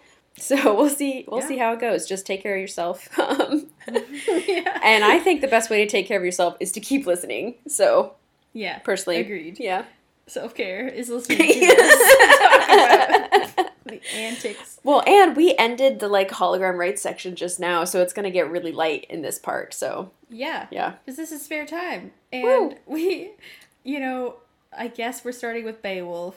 I just realized this is a season 1 episode. This is a weak start to the section. Yeah. Heroes and Demons. I could definitely tell you that I did not, like, ever probably watch this through all the way because I'm sure I fell asleep in my first watch through of this. I had no memory of this one whatsoever. Yeah. No memory. And you think I would have remembered the best part of this episode, which is the amazing soldier woman who steals the entire show and probably up there with one of my favorite holograms now. Like, she's awesome. Fantastic lady. I loved her. Does she get a name? She's like Guinevere or something. Cool. But yeah, something like that. Something awesome. That's sad. Our favorite lady, we don't even know her name. You know, I'll look her up real quick. Yeah, so this is Harry's program that he's chosen. Harry Kim just, we already know he's a lover of the holodeck, and these are apparently in his days before he's hanging out with Tom. So he is just on his own, going through Beowulf, and he is Beowulf. I love how this starts, and the reason they realize that something's wrong is because Harry's, like, missing, and they're like, where's Harry? And it says, Harry's not on the ship. And it turns out he was on the holodeck, and his, like, spirit, like his soul was taken. This is a real summary. Like, this happened. His spirit was taken by, like, an energy alien that B'Elanna and Janeway accidentally, like, let get loose in the ship because it was made of pure energy. And they just, like, didn't understand it. So it slipped through when one of the containers breached. And so it's totally messing up the hologram. It's literally kidnapping people, and they're calling it Grendel, who's the scary monster in the story Beowulf. I personally think that this was kind of a missed death fake-outs that we did not talk about, because for a couple minutes they fully believe that Harry is dead. And in our death fake-out series, we covered death fake-outs that were even shorter than that, like that were only a couple seconds. So I feel like this deserves a mention, because we also end up losing Chakotay, and someone else too gets sucked into the energy. Tuvok. Oh my gosh, all the heavy hitters. Like, damn. It turns out that the only way for them to save Harry and Chakotay and Tuvok, so it turns out that the doctor is actually the person who's best suited to help with the situation, because he can go onto the holodeck, and Grendel, the monster, can't take him, they think, for some reason. Yeah. For some reason. And he, because everyone else on the holodeck can't touch him. Like, their swords go through him. And so half of the people in the Beowulf story think that he's like a god. He's like, man, you're even better than Beowulf. Woohoo! So they say that he's the one who's going to slay the beast. It turns out, actually, that the doctor's energy can be sucked away by Grendel, and he loses an arm in this episode. Yeah. But I thought this is another really early one. This is like season 1, I think. Season 1, episode 12. So like halfway through season 1-ish. It's another way that we see the doctor's limit of his ego, that actually he's very scared, because he's all talk like, oh, I want to do all this cool stuff on the ship. But then when it's actually time to step up and do what Janeway calls an away mission to go help, he's terrified. He's like, I don't want to go in there. But Janeway, like every good captain, can convince him to get the job done. Yeah, and Freya is the name of the Viking shield maiden legend. Thank you. I love You're right, it was Freya. Arthurian. Yeah, I mean, this is kind of Photonic Aliens Part 1 we're dealing with here, because it turns out, of course, that, yeah, this is from a protostar, so shout out to Prodigy for that reference. They're like, that's cool, let's harness that power. And I am glad that the Doctor gets to bond, with the other holograms and the Beowulf scenario, and gets to get out of his comfort zone a little. Yeah, and we see him for the first time kind of explore with love, because he makes out with Freya. Like, they have a great time. Yeah. And I thought this was actually a good heroic moment for the Doctor, and an episode, again, that's kind of turning my opinion in more favor of him. Even though this episode's kind of annoying. Yeah. Yeah, it's kind of boring, but it's fine. Yeah.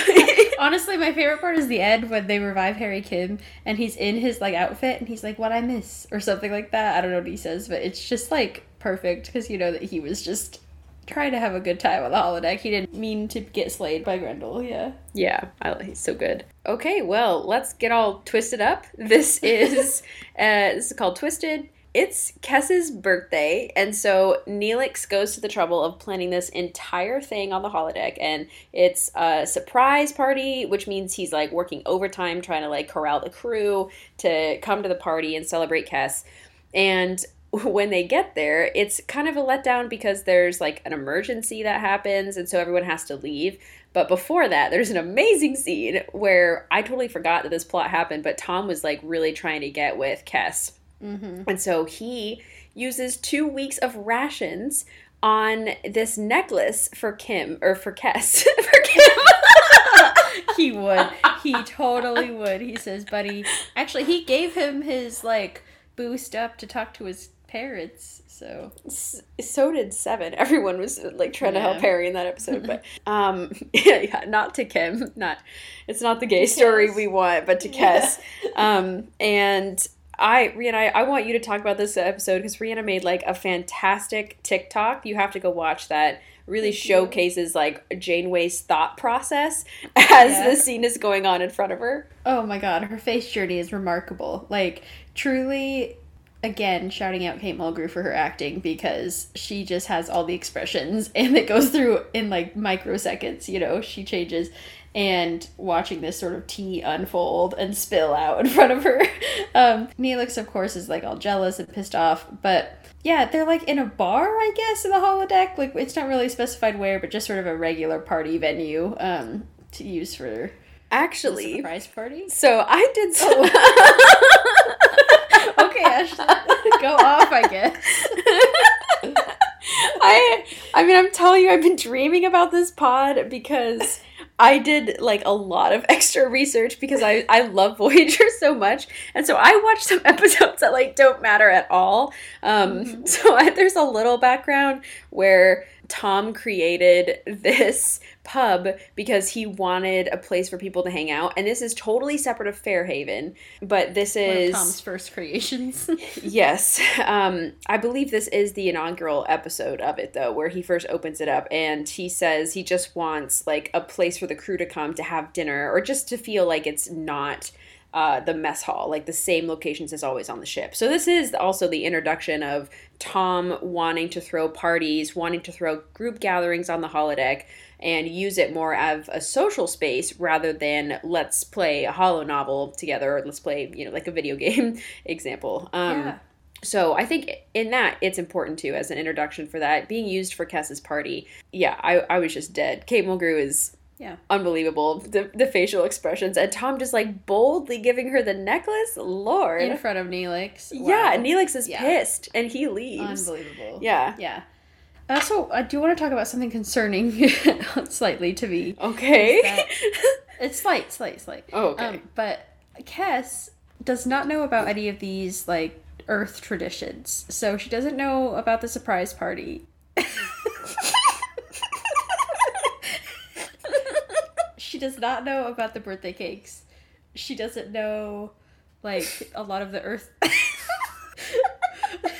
You're so right. Like, it is a little weird. Yeah. So, a lot of the Earth traditions of birthdays, and a lot of them are very odd to an outsider. Like, why would I want to be scared on my birthday? Why would you want to surprise me? Why would you want me to think that no one was going to throw me a party until you all showed up? You know, like... And we have no idea what the Ocampans do for birthday celebrations. But I gotta say, they're probably a lot bigger than a little, like, get-together on the holodeck. Because they only have 9 years. So, you know, every year is, like, treasured and cherished. And birthdays are, I don't know, maybe they're sacred. Maybe no one cares. Like, I have no idea because no one bothers to think about what she would want for her birthday. And they're all so concerned about what they think would be a good idea. I don't know. It's a Neelix thing. Like, maybe he's just trying to help her feel at home and trying to get everyone on board.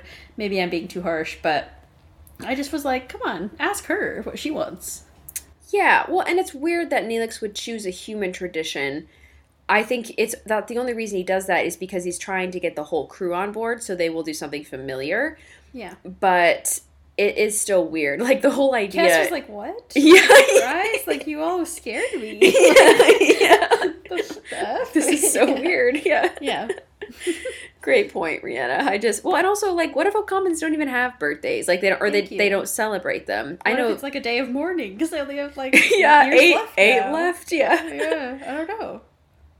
Okay, so let's keep going on to talk about what Kim and Tuvok do in their spare time. And also, this is a great transition because now we're going to another party that Tom is throwing. We get... Tom is really just like, he's the actual morale officer. Honestly, him and Neelix do different jobs, but they're both equally important as co-morale officers. Because he throws a luau, and there's a lot of cultural appropriation, but, skip on past it, because... Yeah, because it's Star Trek, and it's Woo! the 90s. Yeah, anything goes. Literally anything. Yeah, and so, but if you ignore that, or just take note of the era it was made in, also, there's something I have to mention. I'm sorry, everyone, but Janeway and Chakotay looking amazing together. They come to the party and they are totally in the spirit, and they're high-key arm in arm, like giggling with each other, walking around the party. It's absolutely ridiculous. And Janeway's so happy. She's like thrilled to be at this party with Chakotay. I mean, it's a glorious moment. Please watch the beginning of this party scene. It's so fun to see Janeway like more relaxed, and again, also looking at the tea. Also, this is Alter Ego. I think we didn't say the title. Yes, in case you're wondering. Yeah. Alter Ego. Yeah. And again, Janeway's looking for the tea because Tuvok notices that Harry is talking to the hologram in which he has told Tuvok that he's in love with. And so Janeway's like spying on the tea. She's like, what's going on? Like, Tuvok seems interested in this woman. He's like, oh, but he's with Harry Kim. And so you can see the whole thought process going on in her head. And Once again, I just love it. A+. Yeah. She really just like gets on her like, I'm looking for tea gossip when she's on the holiday. Okay, well, this is directed by Robert Picardo. Great job, man. This is a fun episode. So yeah, Janeway has great, she's hunting for the tea. The only tea she likes is gossip. Unless she's having tea with Chakotay, then she's fine with tea. Yeah. But anyway, Harry is really desperate. Like, the way this whole episode opens is that he goes to Tuvok and asks him, like a little child, sorry. He's like, how... I'm sorry, She's hating on Harry Kim tonight. Anything goes. I don't know. He like annoys me in this episode because he says like, how do I get rid of my emotions of this crush that I have with this hologram? Tuvok says that it's love at first sight, and the Vulcans have a version of this called Shen Hal Lok, which I thought was cool. Never heard of it. Love it. Thanks, Tuvok, for this knowledge. And so he attempts to teach Harry some like very like low tier Vulcan games, and he doesn't allow him to play the cool game that Tuvok plays all the time. Calto, yeah. Yeah, Calto, because he's like, oh, it would take years to learn, like it's pointless. And so it's really intriguing to him then when Tuvok, after he is talking to this hologram that Harry sent to, her name is Morena. Tuvok does see, wow, this hologram is way more, she feels like she's more complicated than just a normal hologram, and she really gets me, and she seems like she's lonely, and she's really connecting with my loneliness, and she's like drawing out all these similarities that they have in each other. And Tuvok, who doesn't even want to go to the party, she points this out because he's not wearing a lei. And she says, you're doing it on purpose as a symbol of protest, like that you don't want to be here, so you're not going to fit in, and therefore it further isolates you from the rest of the crew. And Tuvok's like, oh, but I like that. Yeah. But also, whoa, you just saw, like, you just read my mind. And he stays all night. Like, he's the last one there in the holodeck talking to this hologram. And shocked, like, I'm so surprised to see this, and I thought it was great to see. Obviously he's married, so like nothing can happen, but I think just for him to have someone on his level of understanding is really good for him, like romantic or not. Like, everyone needs that person in their life. Totally. Yeah, so this unfolds like very quickly and rapidly. You're realizing, oh my god, this is actually another alien getting into another photonic alien. Number 2, folks. And it manifests itself as this holodeck character, like, in order to find its true companion in the loneliness or whatever. And essentially, I was shocked by Tuvok's sort of disregard for her, like, rights when it push came to shove, because Harry Kim is like very distraught when he sees that they're together, and he thinks like something's going on, or he thinks, oh my god, you're trying to Mr. Steele, you're my woman, like kind of thing. And it's obviously not what it appears, and Harry Kim is just, getting jealous, but Tuvok wants so desperately to make sure to like maintain his good relationship with Mr. Kim. At first he says, I'm playing with a non-sentient computer subroutine, which, like, first of all, rude, like she's sitting right there. And rude to the doctor, and to, but you just admired her mind. Like, it doesn't matter if she's non-sentient computer subroutine.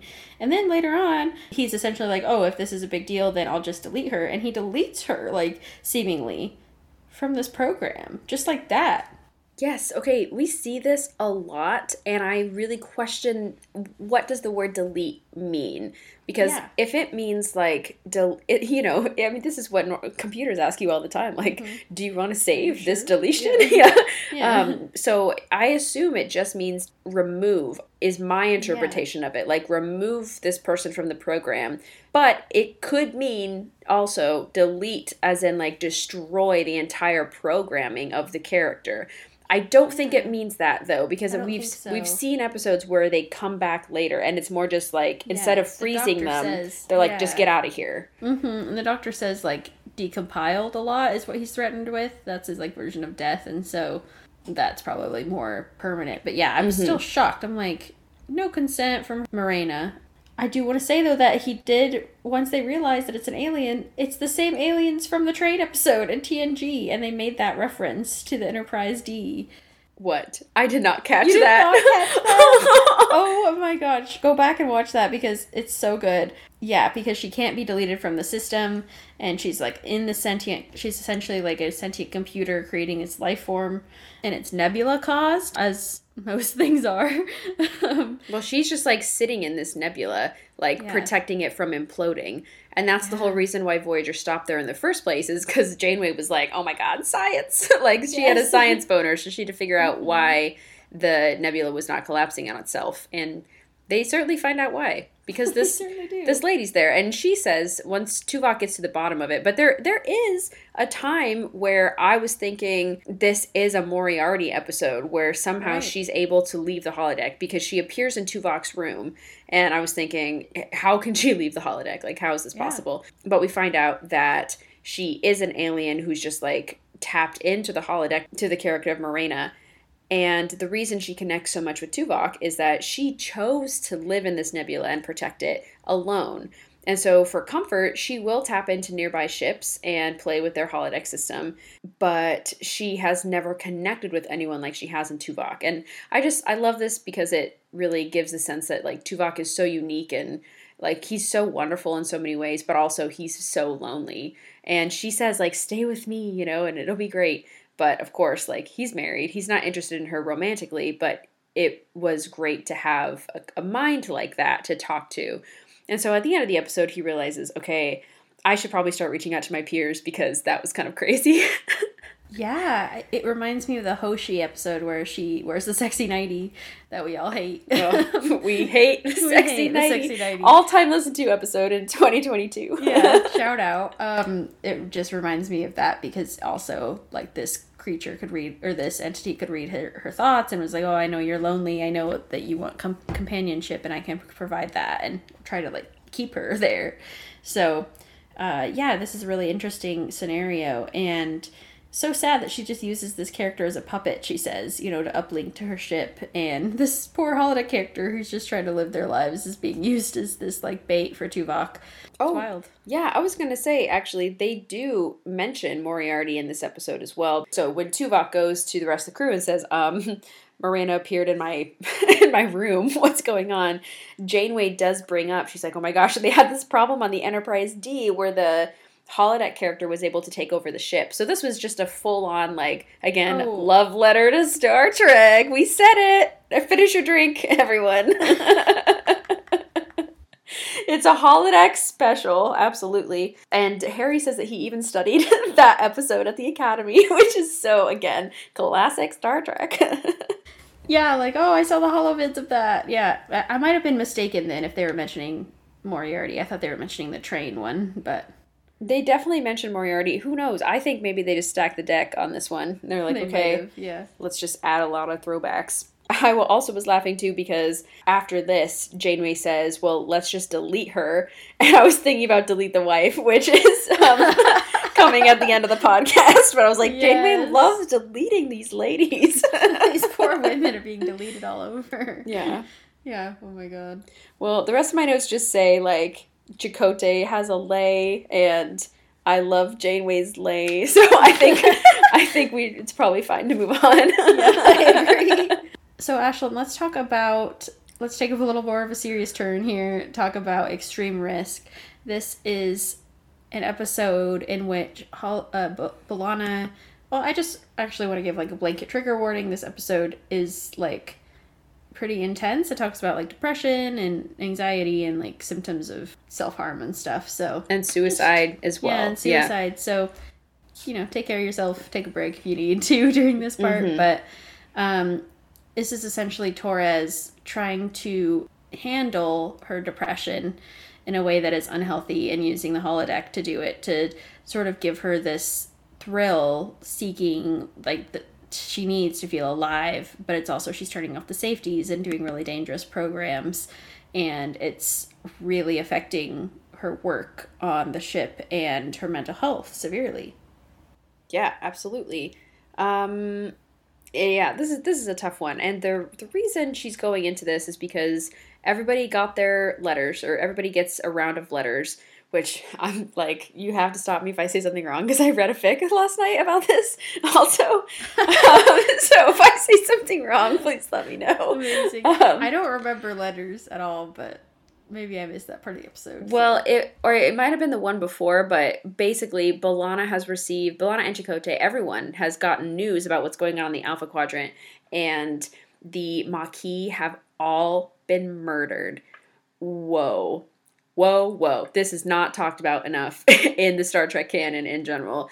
And yeah, like, how could I forget that? I'm glad they take an episode to talk about this, but they do so in a very, like, tough to watch way, because the episode opens with B'Elanna in a shuttle, and she's, like, free diving from higher than the atmosphere on a planet, just, like, going down, turns off the holodeck safeties, as she's, like, skydiving from space, essentially, and she gets called to engineering because she has to repair something, so she's like, damn, ends the program, goes to work, and then throughout the episode, we see her doing really dangerous things in the holodeck, where she's fighting a Klingon, and safeties are off, she's getting hurt, and we find out, and so all of this comes to a head when basically the whole ship is working on building the Delta Flyer, which is very exciting, and like, B'Elanna has no emotion about it, and the rest of her crew sees that she's not excited, she's not happy, she's not angry, she's feeling no emotions, she's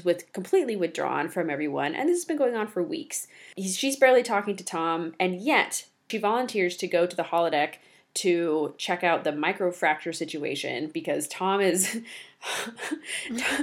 found a cause, and he's trying to, like, go underwater, right? This is the one? No, that's 30 days.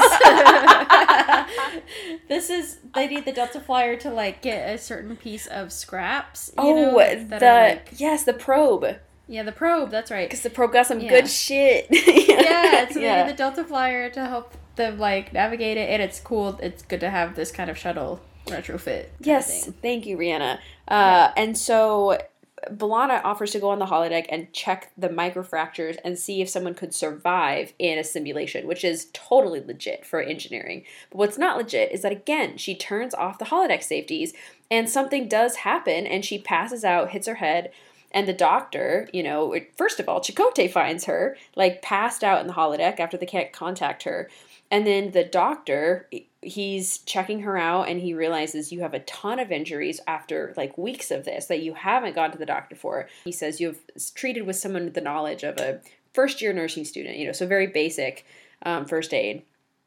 And Chakotay, oh man, we're just like, it's going to continue to get more dicey as we go. Mm-hmm. And so Janeway has taken a notice, Tom has taken a notice, Chakotay's taken a notice. This is obviously, like, huge, big red flags to everyone else, because clearly she is trying to hurt herself. Yeah, and there's there's a lot of signs that are easy to chalk up to stress or easy to ignore at first, and I think it is very valid that when you close someone off, you're not going to get through to them, and she will brush people off asking questions about it or anything. But yeah, I think what really is sort of questionable about this is Chakotay's version of what I think is just exposure therapy, is what he's attempting to do here.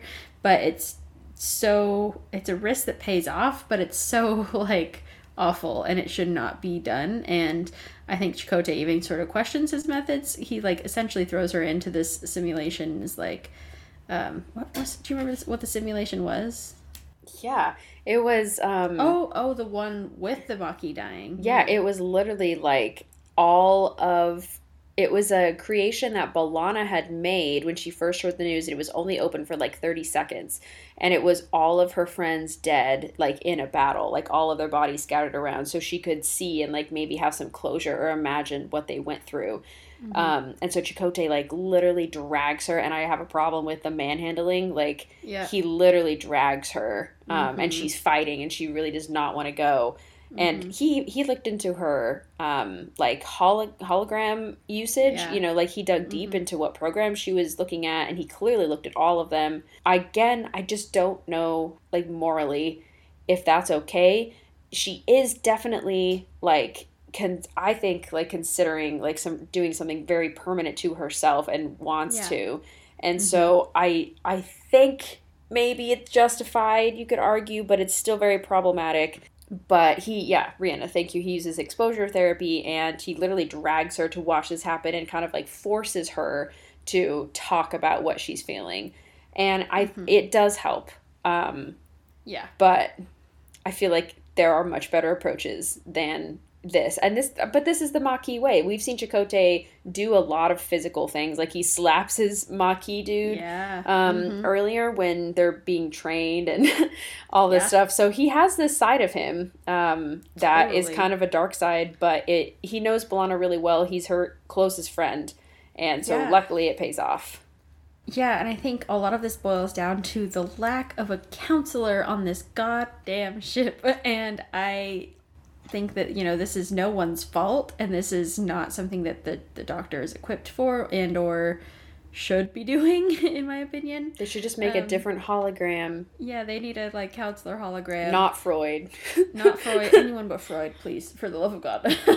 Yeah, someone modern who can fit a lot of parameters, who has experience in these kind of situations. And there's just there's so much merit in talking to someone about what you're going through, but it's just when you're not ready, it's really difficult. And so I think that that's why it did pay off, but it could have been way worse, and it could have set her back even further, and the doctor might have had to intervene, so it's hard to know what could have gone wrong, because it paid off. And you're right, Chakotay knows her well enough. This is so tough, and I appreciate the attempt from the writers to do this and to address some of some mental illness stuff. But just in real life, don't do that. Don't be Chakotay. Consider people need time to come to terms with stuff for themselves. So yeah, it's just so all of these episodes questionable, and these characters make these questionable choices, and we're going to talk about that again in Once Upon a Time. Yep, yeah, we absolutely will. I also want to mention at the end of the episode, B'Elanna smiles and she eats her banana pancakes and she's feeling much better, which is great. Yeah. But I think it gives the false impression that she's cured, and that cannot be true.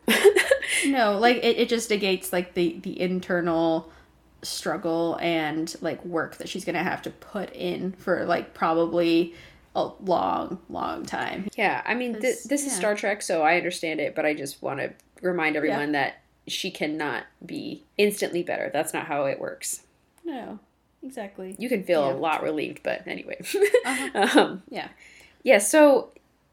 More therapy please, yes, is coming up next in Once Upon a Time. This is mostly like Neelix's therapy, which actually we talk about a lot in the family episode, because Neelix is dealing with losing his family and how he really is seeing Naomi as an extension of his sisters and the people that he's lost. And also he's mourning his own childhood, which was so full of fear and uncertainty. So when Naomi's mom gets stuck in a shuttle with Tom and Tuvok, Neelix is having a really hard time figuring out how to tell Naomi. Initially, he doesn't. And then she just like... Not even initially, like the most of the episode until she finds out on the bridge. Yeah, Neelix, I guess, never tells her everything that's going on. But she's smart, and she knows, like, hey, there's something weird. The parts, of course, that are holodeck are Naomi's, like, Flodder holonovels, which I love to realize that this is a very common childhood holodeck program. And again, we're talking about how the holodeck has really been around for a long time, which also I'm like questioning because I was thinking initially it was only like 8 years or something, but Janeway and Paris both say as kids they used the holodeck. Forever. Although, hey, they're both Starfleet brats though.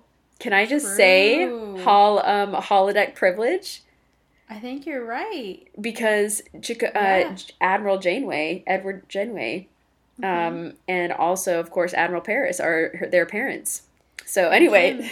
Oh no, I think it was Kim who had Flodder, yeah. Kim had Flodder too? Well, he just had access. He's also young. He's baby. He's like the Gen Y of Voyager. He's like, everyone's like, I didn't grow up with a holodeck. Yeah. But anyway, I mean, despite like probably my incorrect timeline of holodecks, it was really cute to hear, like at the end of the episode, Janeway says, you know, one time I flooded this entire forest because Flodder was trying to solve the drought. And so she rerouted the river to like destroy the forest. I'd love to hear it. Yes. Yeah, I think that it's really fun to see a child's version of like the holodeck because we don't get to see a lot. I think briefly mentioned it in our TNG episode of Loaxana and Alexander playing together in the holodeck. So similar vibes, but this is clearly like a beloved program. So it makes me think of like a adored kids TV program that's been on forever that like your kids watched and everyone watched it or something, you know, similar, but you get to be involved. Forget iPad kids, like holodeck kids are next. Yeah. Back in my time. Yeah, exactly. I was literally trying to think of a beloved childhood thing that everyone knows, and I can think of like Sesame Street or like Arthur. I think Sesame Street's probably the best example, but maybe for Mr. Rogers for like a different generation. Yeah. Anyway, yeah. I also like that they're elements too. Like in the first time we see this program, the like wood creature is the like villain, and it turns out he's a friend all along. And Flodder represents water, and then there's an episode where there's fire and everything gets burned down. That's when Naomi's like at her peak sadness with Neelix, and they're all crying. Yeah, it's rough when Flodder's like evaporated. Yeah, awful. But she restores him, which is good. Yeah, she figures it out. Yeah. Yeah. And there's probably air. It's also teaching them about science too, like which is what good kid shows do, like Sesame Street. Yep. And it's really cool to see Naomi just like flex her diplomatic skills and be ready to be captain's assistant. You know, like she makes sure that Flodder and Trevis get along and helps stop their quarreling and stuff. And I think too, it's important to note that she uses Flodder and Trevis to like keep Neelix away from her and be like, hey, like Naomi doesn't want to talk to you, and that's where she goes to like retreat when she finds out about Neelix lying to her. So I think that you know, it's important to have that safe space that she can go to and that she feels comfortable in, and I like that the holodeck can be that for the small amount of kids on board Voyager. Yikes. Yeah, okay, well I think let's go on to the Doctor's free time, which is just daydreaming. We've already brought up this episode way back in... Okay, we talked about this, I think, back in the, like, What's Real section. Because in Tinker, Tenor, Doctor Spy, the same aliens who were in Renaissance, this is their origin, where they are just like a passing ship, and this like low down dude is scanning their ship for technology, trying to see like, is it worth attacking them so we can gain some of their technology to steal from. And anytime anyone on the ship like has an idea, they give it to the captain, who then sends it to the hierarchy, who are these like mysterious group of people who control the alien species, or like their military. So this one of these little worker dudes, he, instead of going to the captain with this suggestion, he goes right over his head to the hierarchy, and he gets approved. And what he's approved to do is tap into the holographic doctor on Voyager and basically use his eyes to spy on the rest of the crew and figure out everything about them. And for some reason, the images seem to go in and out. And in the beginning of the episode, you think, oh, it's just because he like has a weak signal or something. But it turns out he's actually tapped into a feature that the doctor just introduced into his system, which is daydreaming. And so another data level up. Yes, exactly. Literally data, absolutely. And so this poor little alien dude thinks that the doctor is like the hero of the universe, like Superman, because in all of his daydreams, he's like the best captain ever, and he's taking over an emergency position, and he's like saving the day, and everyone loves and admires him, which obviously is not reality of what's going on in Voyager. But it's interesting to see what his daydreams are, and it's unsettling to see as the episode goes on that he cannot control when he's having the daydreams, when everything starts to malfunction. Yeah, it kind of reminded me of Waking Moments, you know, with Chakotay and the moon, and we talked about it in our spooky series. And yeah, I liked this episode a lot. I think that it's got a really unique take on like the doctor and his like this stage of his sort of evolution and stuff. And it also then shows his like ego and his irritating attraction to Seven. I don't know. It just like rubs me the wrong way. Those scenes, you know, where she's just doting over him and the women are all fighting over him, and it's not really funny. Like I think maybe it used to be funny, but I was not laughing in this stage of my life now. Yeah, Ashlyn and I got to watch a lot of the episodes together. It was great. She would just text me and be like, "Hey, FaceTime in 20 minutes and watch an episode." I'm like, "Yeah, sure." And we watched this one together, and we're both just like, okay, pack it up. Like, when you watch this many episodes, you have to have a teammate. Yeah, literally, we needed help. Yeah. So I also want to say this is of course, I think my favorite daydream is when the episode opens and the doctor is singing Donna Mobile.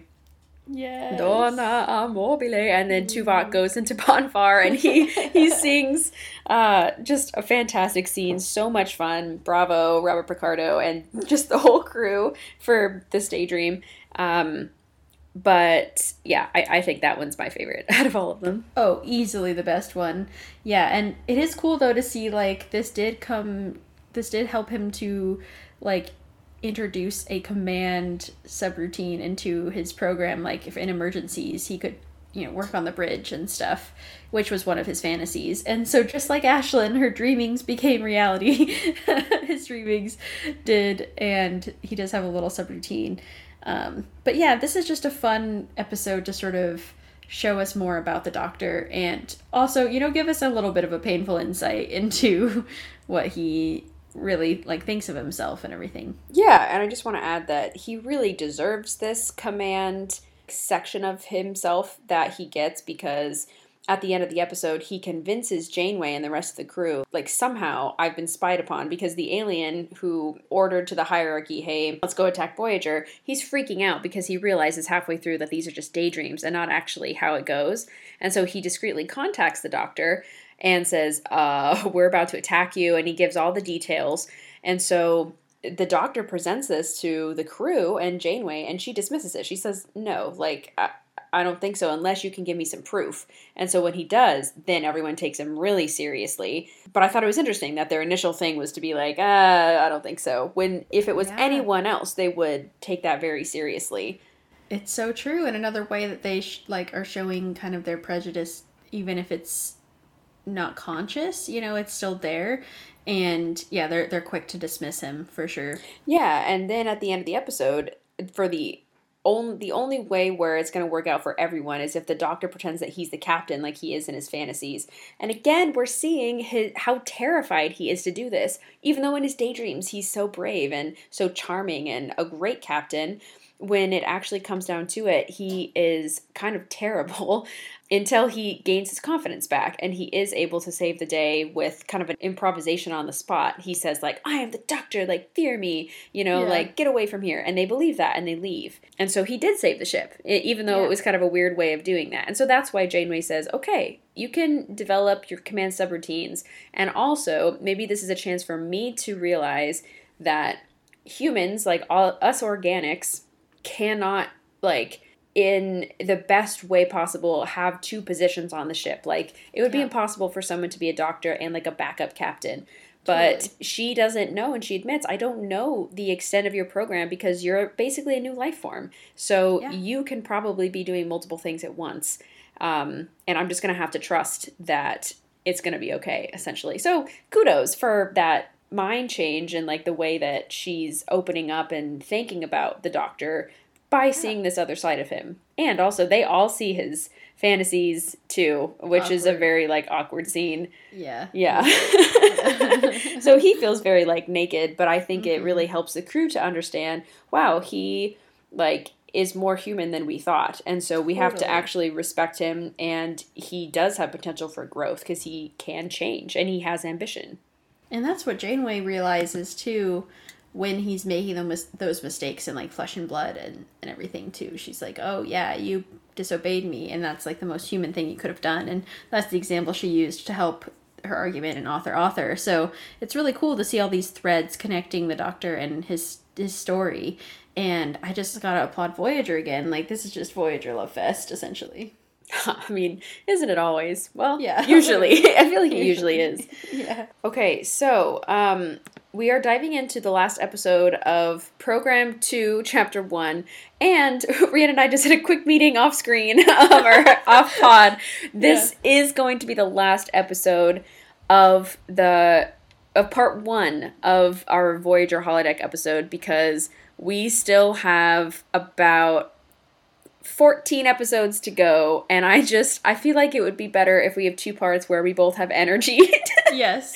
We want to still have life force and not have to be taken away by the Grendel photonic guy. So yes, so this is going to be a great place to stop because Pathfinder is a really juicy episode and I think feeds into the Star Trek canon as a whole, not just for Voyager, and it gives us clues into what's happening in the Alpha Quadrant, which is so exciting. So this is season 6, episode 10. So we're getting close to home, closer every day.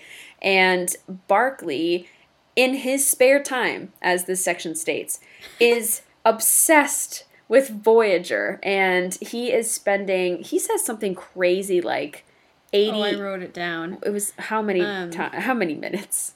He's been spending 20 or 30 hours a week on the holodeck. So that's like a part-time job he's been totally spending on the holodeck. And he has a full-time job at Starfleet working like in proton section of Starfleet. Whatever he does, Yeah, so he's obviously off Enterprise D, and he has been for a while. This is movie era TNG. I think we're around like Insurrection-ish. So he got dropped off probably after their 7-year mission, and we can assume he's been here. But he's taken an interest in Voyager because he feels really connected to them, and he runs nonstop hologram or nonstop holodeck programs of himself on Voyager as part of the crew, trying to get them home and like modifying certain things on the simulation of the ship to see if it will work in real life. The thing is, he didn't have to add these characters. He's just doing that like to feel like he has friends. Also, a great appearance in this episode is Troy. Yes. I love to see her back. It's fun to see her, in like the movie uniform and stuff to really help us with continuity. And yeah, I mean, Troy is here because it seems he's had a relapse of his holo addiction, and it's clear that this is because he feels like he can only make friends through the Voyager crew and through holodeck characters. And this was a problem that he experienced on Enterprise as well, and the sort of HR nightmare that is occurring in both of these places. You know, like it's still creating members of Voyager, even if they're far away and don't know about it. It's still bad. You know, and yeah, I think it's disturbing. Like when Tom's dad, like Admiral Paris, comes and sees what's happening, he's like, "That's my son. That's really awkward." Yeah, he was like, that is not good. And I'm glad that, you know, they pointed out, and they are really trying to discipline him. And Barclay is just relentless because his obsessive behavior has just like snowballed. And obviously, Troy can't like help him in one day, you know, of one session. And he literally at one point says like a little instability for contact with Voyager is worth it. And that is just like so negligent of his own, like what he actually, his own needs and stuff, and so very Starfleet. Like, oh my god, that is like the banner, you know, a little instability is worth it. Because we've seen, I mean, I'm thinking Michael Burnham, I'm thinking like every character, everybody, Riker, Picard, like Janeway, even everyone is like this. Yeah, everyone has to go a little bad sometimes in order to get stuff done, but it's still not worth it. And Troy is noting that like you've done amazing things to help Voyager, but you also need to take care of yourself, and we need to work on helping you now, you know. And he can't let go of this though. Yeah, and since Barclay is such a Hall of Fame character in the holodeck series, I will spend a little bit of time talking about his like mental state, because I think whenever he's at a new location, he has a hard time making friends. He's someone who really sits back and waits for people to come to him to form connections. And when that's not working, he goes to the holodeck. And this is exactly what he did on Enterprise until people started reaching out with him and being like, hey, dude, what's going on? Like, are you okay? And same thing here. I think it started because he was at this new station and he wasn't making friends and he wasn't reaching out. And so he said, well, I am lonely, but I don't want to put in the work with the people around me because I'm nervous about it. So I'm just going to be on the holodeck because that's my safe space, and I'm just running simulations. It's like the same excuse Bilano used too. Like, oh, I'm just going to go hide away because it'll help me to work more efficiently. Same thing that Seven is going to say later. Like, oh, I'm just like doing a project. You know, it's so easy to use that as a cover for when you're using the holodeck as a like emotional aid. Yeah, and it turns into a crutch, which turns into something that can be really unhealthy. And I am so glad you brought that up, Ashlyn. It's important to look into Barclay in this way. And I think that like understanding sort of those behaviors and everything really makes me understand the character more, because you can do so much good with that type of like drive and passion for something. And he does, you know, end up getting this communicator like Midas array running and gets a message to Voyager, which is just incredible. But I think it's still like it's so important to think about like you can't lose yourself in the work, and you can't give your all to one thing, because then you won't have yourself anymore to do anything else. It's exactly what he's retreating to. Absolutely. It's reminding me of whenever you fly in an airplane, they say put on your own oxygen mask before you put on your child's or anyone else who needs assistance, because you can't do anything if you're incapacitated. And Barclay, he doesn't get it. He's like, it's fine. I don't need a social life. We're good. Yeah. Yeah. Oh yeah. He's not ready to let go of that, you know, and this is why he needs counseling, and he needs someone to help him through this, and he needs friends, you know, like people forget how important those friendships are and those connections are. And we remembered during the pandemic, you know, when we couldn't see any of our friends and moved to different cities and all of our lives changed in different ways. I think it brings out the reminder that Troy said of, you turned down a dinner invite to go be on the holodeck, you know, and to sort of give him that reality check of like, hey, you can retreat into your life, but it's going to start to affect everything around you, your job, your friendships, your happiness. And it does, you know, and we see that start to deteriorate. And yet, despite all of this, he still figures out a way to communicate with Voyager because of this like tiny wormhole that he opens, because he like modified a station so far away, like something super cool.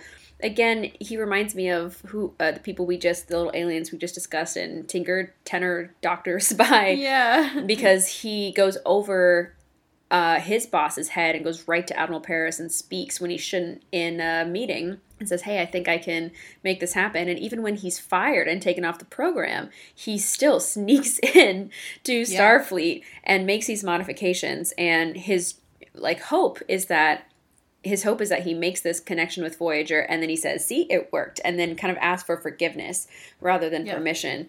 And it's a little delayed, but eventually that is what he gets. And I have to say, one of my favorite heartwarming moments where I tear up and it's such a good part when Janeway is talking to Barclay over the communication, and you can see, again, Goddess Kate Mulgrew, like, she's tearing up. Like, the whole crew is frozen, and they're just watching. Like, they're so united. Like, oh, it's getting me again. Like, this is such an amazing scene. I am so glad this is included, and what a way to end this episode about the detachment of community and the feeling lost and disconnected and feeling isolated to then making that first connection again. And of course, this is about his obsession, fueling Barclay's obsession with Voyager, but it's still important to remember that, like, that was his first step to now, you know, he's getting the respect he deserves from his, like, literal prowess just as an engineer. And then also starting to learn to heal and maybe, you know, turn his, like, passion into something that doesn't make it an obsession. But anyway, like, that scene, oh man, to see, like, the tears glittering in all their eyes, just, like, it's so incredible. And what a gift he gave them, you know? Yeah, and I think a part that's so cool for him, too, is that they only know him as their savior, you know, as someone who brought them what they've been missing for so long, which is communication with the Alpha Quadrant. And there's, like, not even a delay. Like, of course, this is so unrealistic. Like, even, like, when we, like, talk to the moon, there's, like, an 8-minute delay. But, it's still, like, It should be, like, I think at least an hour, you know, like, that's like, give us an hour. So they're just speeding up, you know, for the benefit of us in that, for in the this 45 minutes. They're like, we can't wait a full hour. But yeah, it's still, like, a very impactful scene. Again, this is season 6, and it's the first, like, real solid chance that they have, not even of going home, but just of, like, being able to tell their loved ones, like, how they're doing. Yeah, and that they're alive, and, like, I love that they're able to upload their logs and their... They send everything.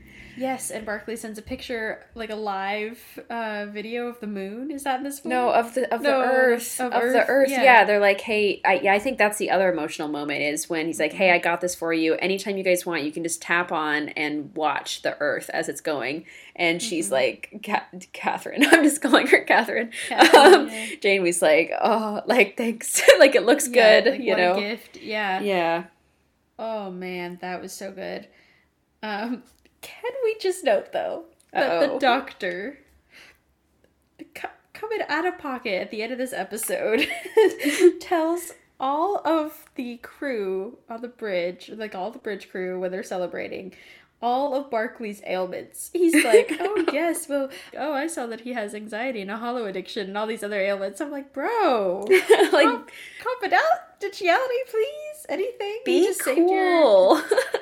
Got your communications? Are we going? Like, well, and Janeway's like, well, whatever. Like, he helped us. Yeah, exactly. Yeah. So, way to go, Barclay, in the end. And I'm glad that Troy is there to help and that he can hopefully get some friends that aren't just photonic. Absolutely. Well, and I think this is the last episode that will talk about Barclay in the holodeck series total. So I also want to mention he does appear...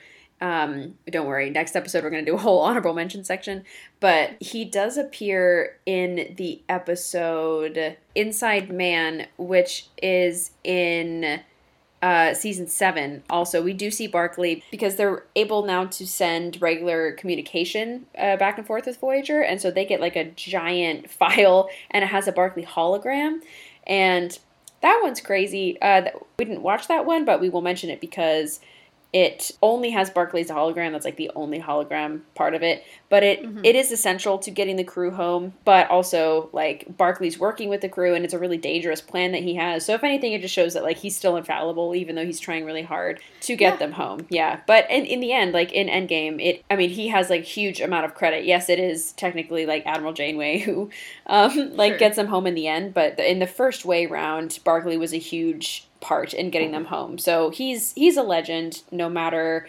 what kind of struggles he has. And also, again, we've said it before, but all of us are probably Barclay. Like, those are the characters we're closest to, if we're being honest with ourselves. Absolutely.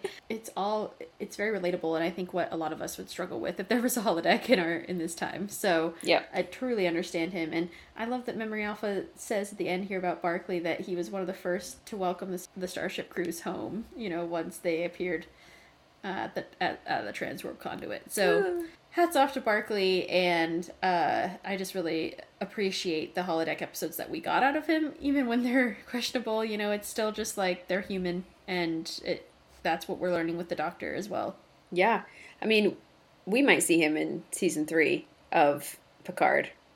Oh, perhaps. Yeah, I don't think Barclay's Who out of our life forever. Yeah. Yeah. Okay, well, with that, we are going to put a little pause on the holodeck series, and we will record it, part 2, for you tomorrow. I'll just give you a little preview. So we're going to be starting chapter 2 of the holodeck excursion episodes with To Guide You Through, and then we have still to go the entire Photonic French, which includes programs like Captain Proton, Fairhaven, Mrs. Davenport, and Da Vinci. So we've got some fun ahead. We've also got some learning and lessons ahead of us, and so I think it's going to be a really good balance to finish out our holodeck episode. And Rhianna, I just want to thank you for going through this insane watch list with me. I have had an amazing time watching these episodes, and I think that this is another like true achievement for us, is to get through these holodeck episodes. It's reminding me of our Historic Family series, and also our DS9, and also our DS9 Villains episode. So I'm just grateful to be doing the pod with you, and grateful for our listeners for being ready for more holodeck episodes to come. Yes, thank you all so much. And Ashlyn, I'm so excited to record part 2 with you. And I just can't believe all the stuff I learned about myself and about Voyager and about the Doctor in this holodeck watch list. And there's still so much more exciting discussion to come. So thank you for tuning in and just like being so flexible with us as we decide to make part 2s on the fly. So thank you. I kind of had a feeling. Yeah. It took us about 40 minutes to organize the episode. Yeah, that's when we knew. And normally, oh boy, we're in for it. It normally takes like 10 minutes 10, or less. Yeah. So yeah, thank you for coming along on this journey with us. And Ashlyn, thank you for all your incredible insight, and I can't wait to talk to you next week. Absolutely. Computer, freeze program. Thank you for listening to the Duras Sisters podcast. Please tune in next week for the 5th episode of our holodeck series, where Ashlyn and Rhianna will dig in to even more photonic friends and enemies in part 2 of our Voyager series. Please follow us on Facebook, Instagram, and Twitter, and check to see our suggested watch list for our upcoming episodes. Also take a moment to check out our content on Tumblr, TikTok, YouTube, and our merch on Threadless. All links can be found in the bio of any of our social media pages.